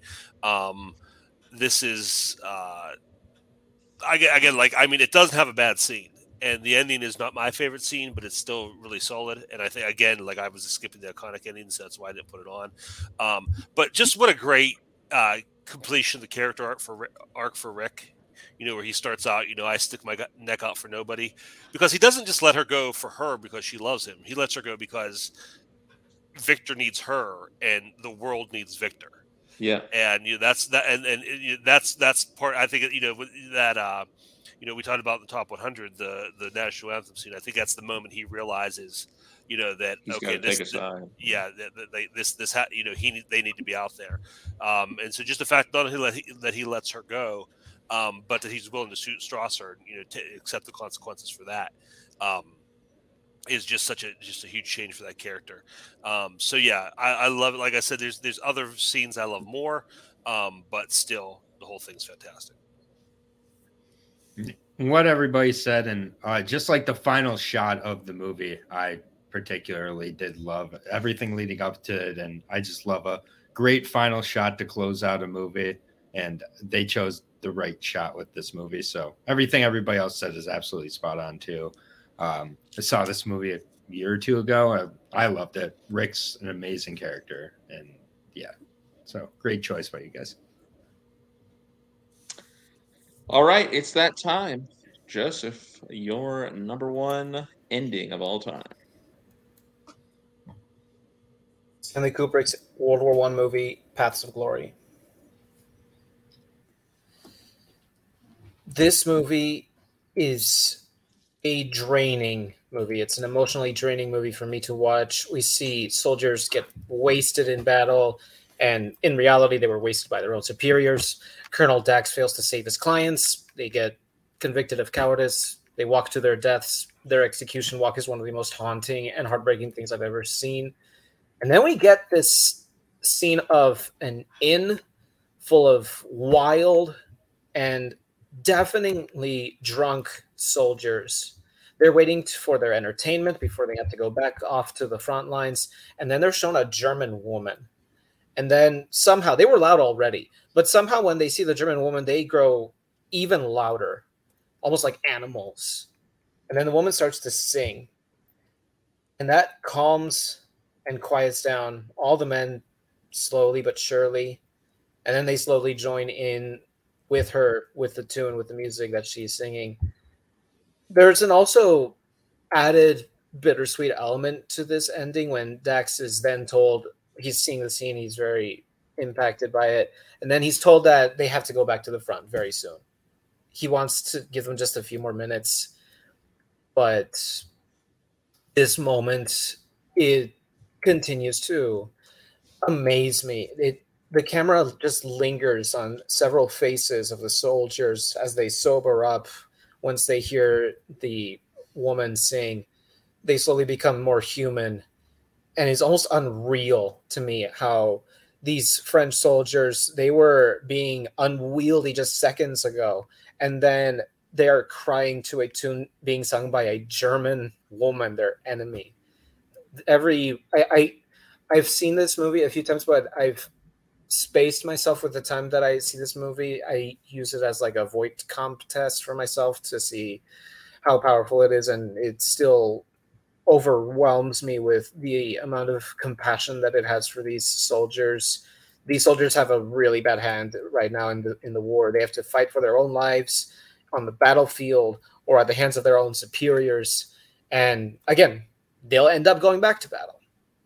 But this moment of them connecting with the German woman who in real life would actually marry Stanley Kubrick and be married to him for over 40 years until he passes away.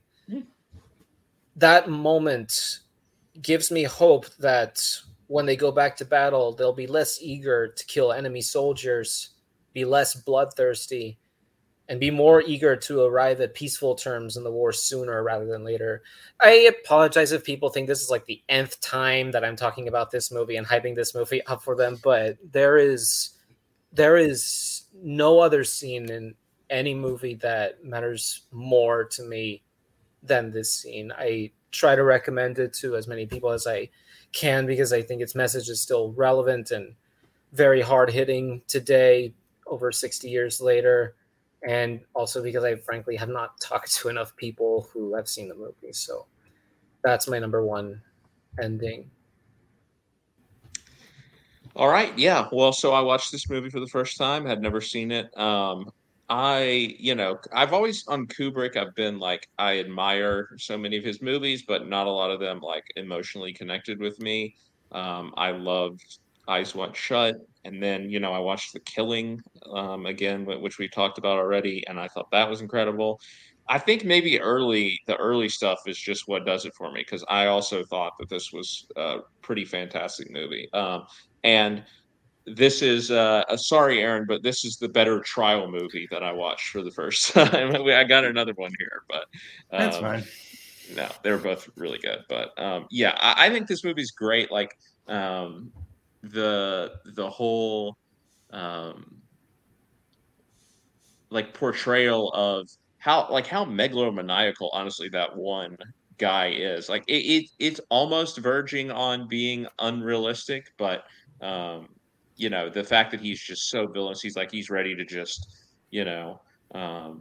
fire on his own men so that they'll get out of the trenches. And, it makes you think about some of the conversations we have nowadays about like masculinity and cowardice and all this stuff. I feel like we probably haven't advanced as much as we would have wanted to.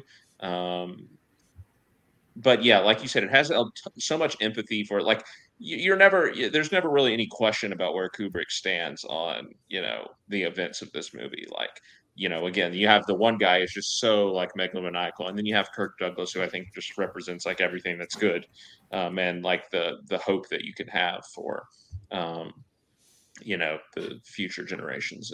And him in the courtroom stuff is particularly very stirring. And then, you get to this ending. It's a very unexpected ending. Like I was not really sure where they were going with this, because it is so removed from everything else. But yeah, it's like this moment of they're recognizing like a beauty that they haven't really experienced in anything in their lives for, quite a long time because of what they've been experiencing. And that, moment of beauty is coming from somebody who they have been, sworn as the enemy, the Germans. So it's it's unexpected, but in multiple ways, it really works, and I do think it is like in line with the rest of the movie. And again, just a very strong anti-war statement at the end there back in the 1950s. It's a very powerful movie. It definitely holds up. I definitely recommend people to see it. Again, it's another short watch, and it honestly flies by. And some of the action scenes, also, I didn't really mention this, but like the battle scenes in this movie are like incredible. Like that, he's like doing like some one take type stuff, and like the warfare we see going on, like it's way ahead of its time in like the visual department too, which is also something I wasn't expecting. So glad I finally watched this. It earns its reputation for sure. I really, really enjoyed it. Everyone else on Pass the Glory. I haven't seen it. Yeah, I love this movie. And I'm fine with it being the slightly better trial movie. I don't even completely disagree if I didn't have such a heart. But I just can't help it. That hopeless side of me wins out over the Graduate side. They battle back and forth for one more day. Sure. But yeah, Kubrick's a good director, man. He makes some good movies. And those tracking shots. Great. Yeah, it's a solid ending. I will say that the scene before, I don't remember. Maybe one or two times I could think of where a movie has made me more furious. I honestly, and maybe it was just my own wishful thinking, but the first time I watched them, like, there's no way they're going to shoot them. This is, Kirk Douglas is going to fix this. Yeah. And when he does it, I'm just like so incensed.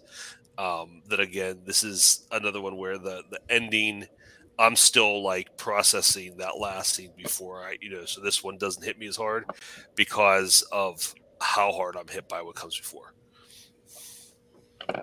It's funny you mentioned that. The first time I watched this was for a college film course, and our instructor was talking to us about the lighting in the scene, and that he thought when he saw it that there's like a one particular scene where they have like a open window with light shining in with like a darkly lit room, the prison cell, and he said that the way that he interpreted that scene was like it was supposed to be a hopeful foreshadowing that they will end up getting shot, but then they do end up getting shot, and it was shocking. Could be. Interesting. Yeah, great movie. All right, Kirk, you're number one. Okay. Looking back over my list, it's been pretty grim. 6 of my 10 feature a death, and the rest of them, almost all of them, revolve around some kind of, crime or violence.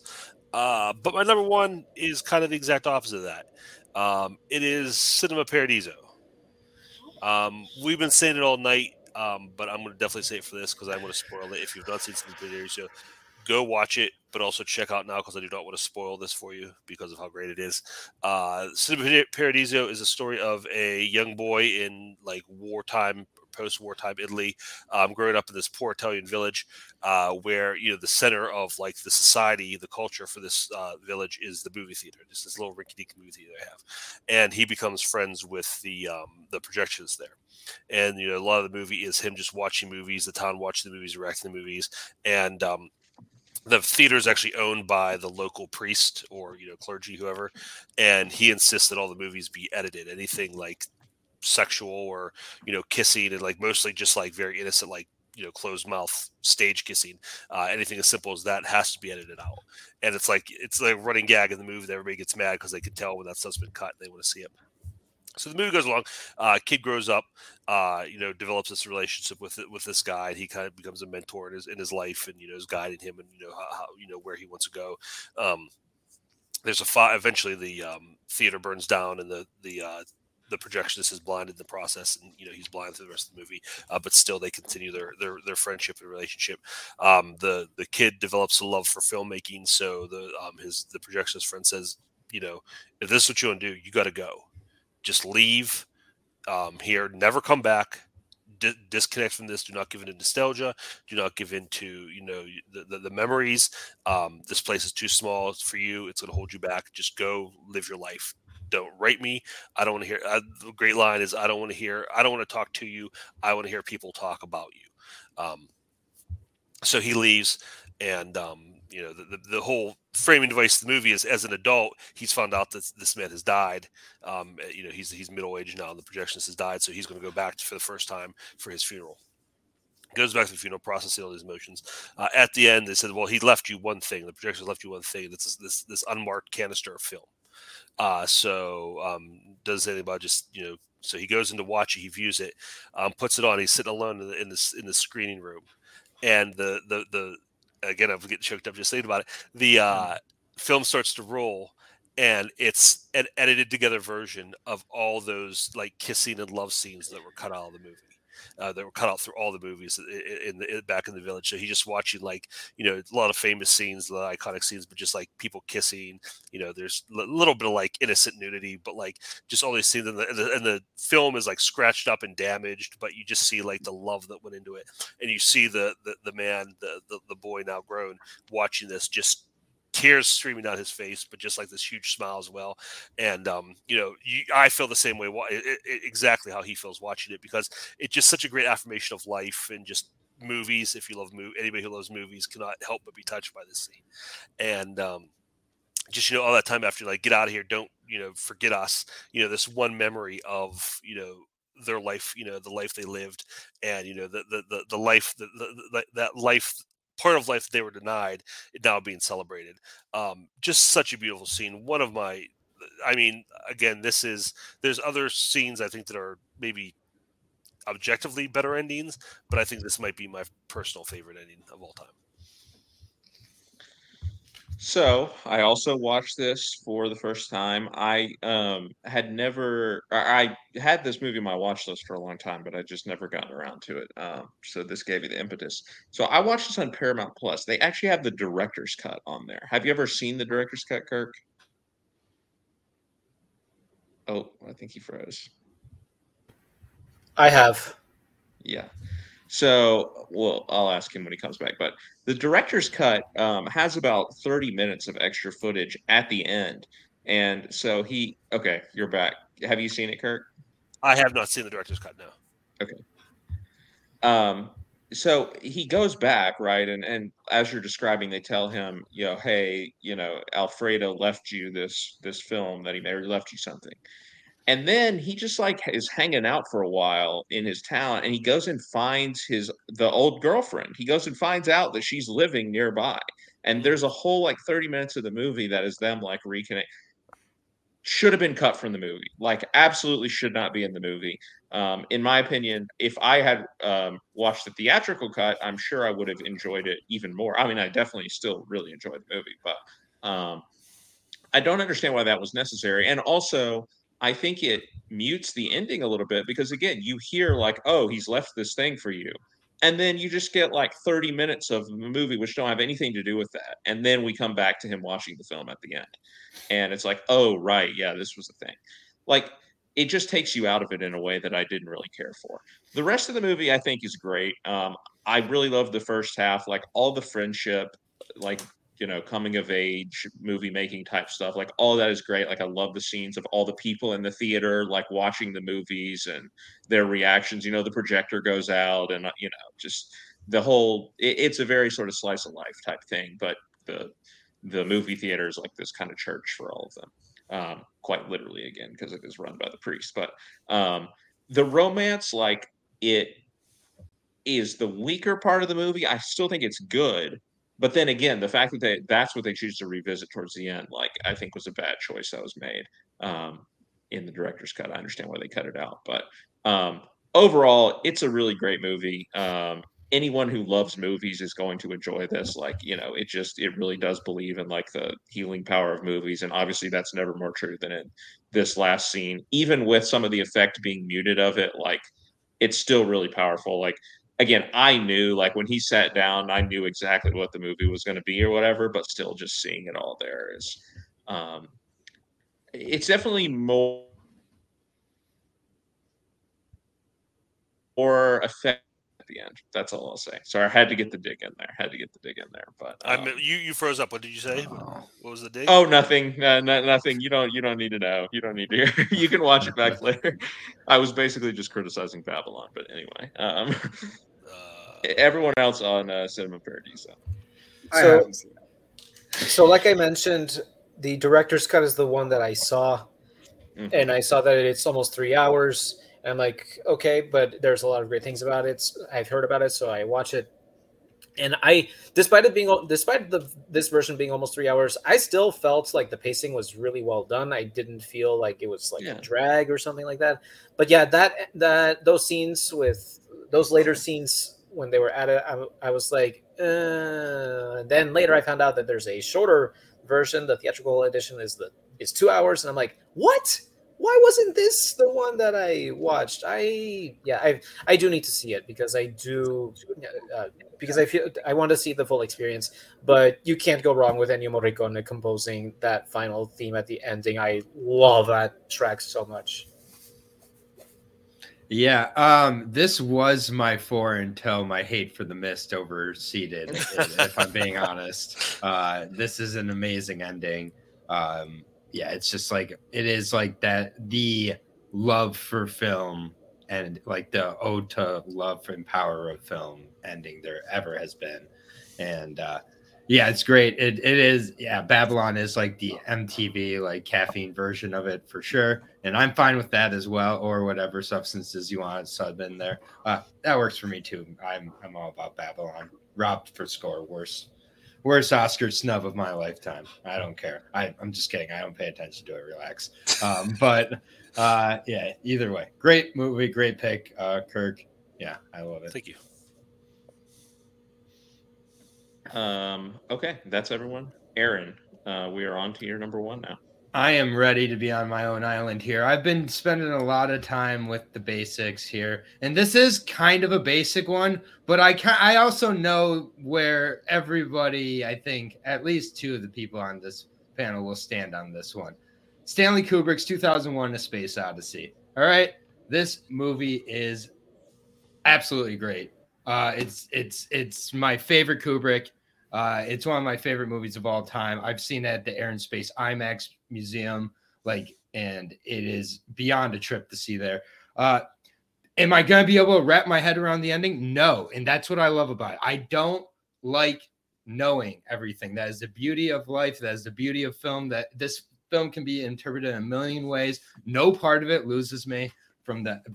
No part of it at all loses me at all. I love how it kind of has the slasher element with Hal, and like how Hal kind of takes over and how he's going to defeat that, and just how kind of trying to just realize his own demise, and you kind of see all of that. And then, I mean, David going through his entire life, the entire score, the trip sequence. I mean, it's completely mind blowing to me to this day. It is like the time machine movie I would use to go back and see when it came out if I had any movie in the world. And it's an ending that every time I watch this movie, I make sure my attention span is at an absolute high so that I can be locked in, because when you're locked in and you get into this ending and you don't worry about figuring it out, you don't worry, it just works like no other ending. There's so many ways that I've interpreted for myself, and I don't need to bore anybody with it here, but I love every aspect of it. I love the visuals, including Big Baby in space. It's certainly an image, that's for sure. 5-star feels. 6-star feels. When are they putting the 6-star in? I wish I could agree with you on the 5-star feels. I get it. No, look, I mean, I think I feel similarly to a lot of people on this movie, which, yes, I think it is an amazing achievement. This is one of the movies I was referring to earlier when I said, Kubrick movies, like, great achievements, but they don't make me feel anything. I knew. I don't care. I don't care if the movie's ending doesn't, make sense or is ambiguous or whatever. That is fine. Like, again, Mulholland Drive is one of my favorite movies, but the problem is, to quote Tommy Lee Jones in The Fugitive, I don't care in the case of 2001: A Space Odyssey. I need to actually care and be like, oh, I want to actually sit down and think about this more when the movie is over. And I've only seen this once. And when it was over, I was like, well, I'm glad I watched that, but it's not something that I probably will go back to. It's not something that really resonates with me. I know that that's blasphemy, and everything I'm saying is a disgrace to cinephiles everywhere, that I am not, head over heels for 2001: A Space Odyssey. yeah, like again, objectively, it is probably a great pick, but you're on Your List Sucks, and I'm the judge tonight, so it does not looking pale good. in comparison a little bit for me personally to some of the other scenes that we have talked about. Everyone else on 2001: A Space Odyssey, or at least Joseph and Kirk, because they've seen it, I believe. I mean, can you guess what I think about this movie? Fair enough. I'm afraid I can't agree with you, Scott, but on the same time, I can understand where you're coming from because that's how I felt the first time I watched it. But in the times that I've revisited this movie, I keep getting dazzled by its visuals and its direction and its storytelling. And the ending wormhole scene is one of the most visually stunning things that I love to see in any movie. And the music is iconic, and Hal is iconic, and it's grown with me over the years. Preach. Me and Joseph finally agree on the greatest movie. Thank you, Aaron, for picking another Kubrick ending as a number one. We had I didn't expect that to happen. Yeah, we've had 3 on the list. I love it. I'm probably much closer to Scott on this. Respect the heck out of the movie. Total achievement. And there is a lot to think about, but I'm just not. It's not something where it's one of those things where it's like, okay, there's something to think about, and I'll just kind of leave it there and let other people think about it. Like I'm not. There's nothing that came before in the movie that sparked my interest enough to make me pursue it, if that makes sense. Mhm. You know, where there's certain movies where I'm like, let me go back and see what this means. To me, this movie is just happening as it's happening, and it's fine. But again, I'll give the old Andrew James bar. I respect it more than I like it. Totally fair. Yeah, and this is, I put in private chat, this is my biggest blind spot. I'll probably end up watching it this year, hopefully. But yeah, haven't seen it yet. All right, Jack, take us home with your number one. And before you say this, I just want to say I'm very happy that I'm the judge tonight. So am I. Yeah, So- I bet you are. Oh no. Yeah, so there's a few big omissions from this list that likely would be on it if I was putting like my 10 that I want. But there were a couple that I wanted to talk about. Logan probably could have been on this list. Requiem for a Dream probably could have been on this list. I'll tell you what was always going to be on this list, and it's recently overtaken Return of the King as my favorite scene of all time. This ending is perfect. Adele Haenel and Nomi Merlan are incredible in this film, and as the viewer, as you've gone along with them throughout this film, and you and you're with Marianne as she's at this like opera or orchestra, whatever it is, they don't explicitly say, and she sees Eloise from across the balcony, and it's one line that just breaks me after she says, "I saw her again one more time," and then after 30 more seconds or whatever, she says, "She didn't see me," and then the music starts playing, and you get a slow zoom in on Adele Haenel's character, and you see everything, absolutely everything, come back to her that she's that we've experienced with her over the past 2 hours. This and just the emotion that she evokes in the scene is beautiful. I was watching it earlier in the show because I didn't have time to get to this scene earlier, and I was fighting off tears. This is just this gets closer and closer to being my favorite movie of all time every time I revisit it. I've seen it 13 times, and I'll probably see it more by the end of this year. Perfect movie, perfect ending. Yeah, so I lied earlier when I said that only 2 movies from tonight made my personal top 10, because this actually also was in. I mean, it should have been expected because I think this was in like my top 20 when we did top 100 scenes. So, yeah, I mean, you talk about like a movie that just like builds you up as far as the emotion, and then just like you let it all out in this scene. Like it is an amazing payoff to the simmering tension that's been building up throughout the rest of the movie. And Adele Haenel, amazing nonverbal performance in this scene, and going through the full range of emotions on her face. And the music, obviously, just like the intensity of it, like you just like are just like hanging on every single second, because you honestly don't know what's going to happen. Like, is she going to see her or whatever? I mean, I guess they do say in the narration that she doesn't, but you could see that the relationship obviously was so fleeting for both of them. They've had to preserve it in their minds in their own way. Naomi Orlant's character has her art, and then Adele Haenel, obviously, in the memory of this music, she re-experiences the whole relationship right there, and the intensity of that. So like goosebump inducing scene. Definitely makes my personal 10. Definitely don't have a problem with it being a number one pick, even though it is a recent movie. So Joseph or Aaron, you guys want to say anything about this? So I haven't seen the movie myself, but I've enjoyed the debates and arguings that have resulted from this ending. Yeah, I have the poster in my living room. Never seen the movie. No. Yeah, it's a great movie. Of course I've seen the movie. Love it. It's I'm scared of what Kirk is writing. It inspired me to see Hadestown on Broadway as well when we were making our Broadway decision. Just beautiful ending, very, very tragic, and I know Kirk loves it as well, so we can move on. Kirk, now that the shoe is on the other table, which is turned. Is Cody still here? Can Cody come on? Cody, are you here? Help me out here. Cody's not here, but trust me, I am on your side. I mean, like I said, I think I talked about this in scenes. It's awesome in this movie because for the first time, something actually happens.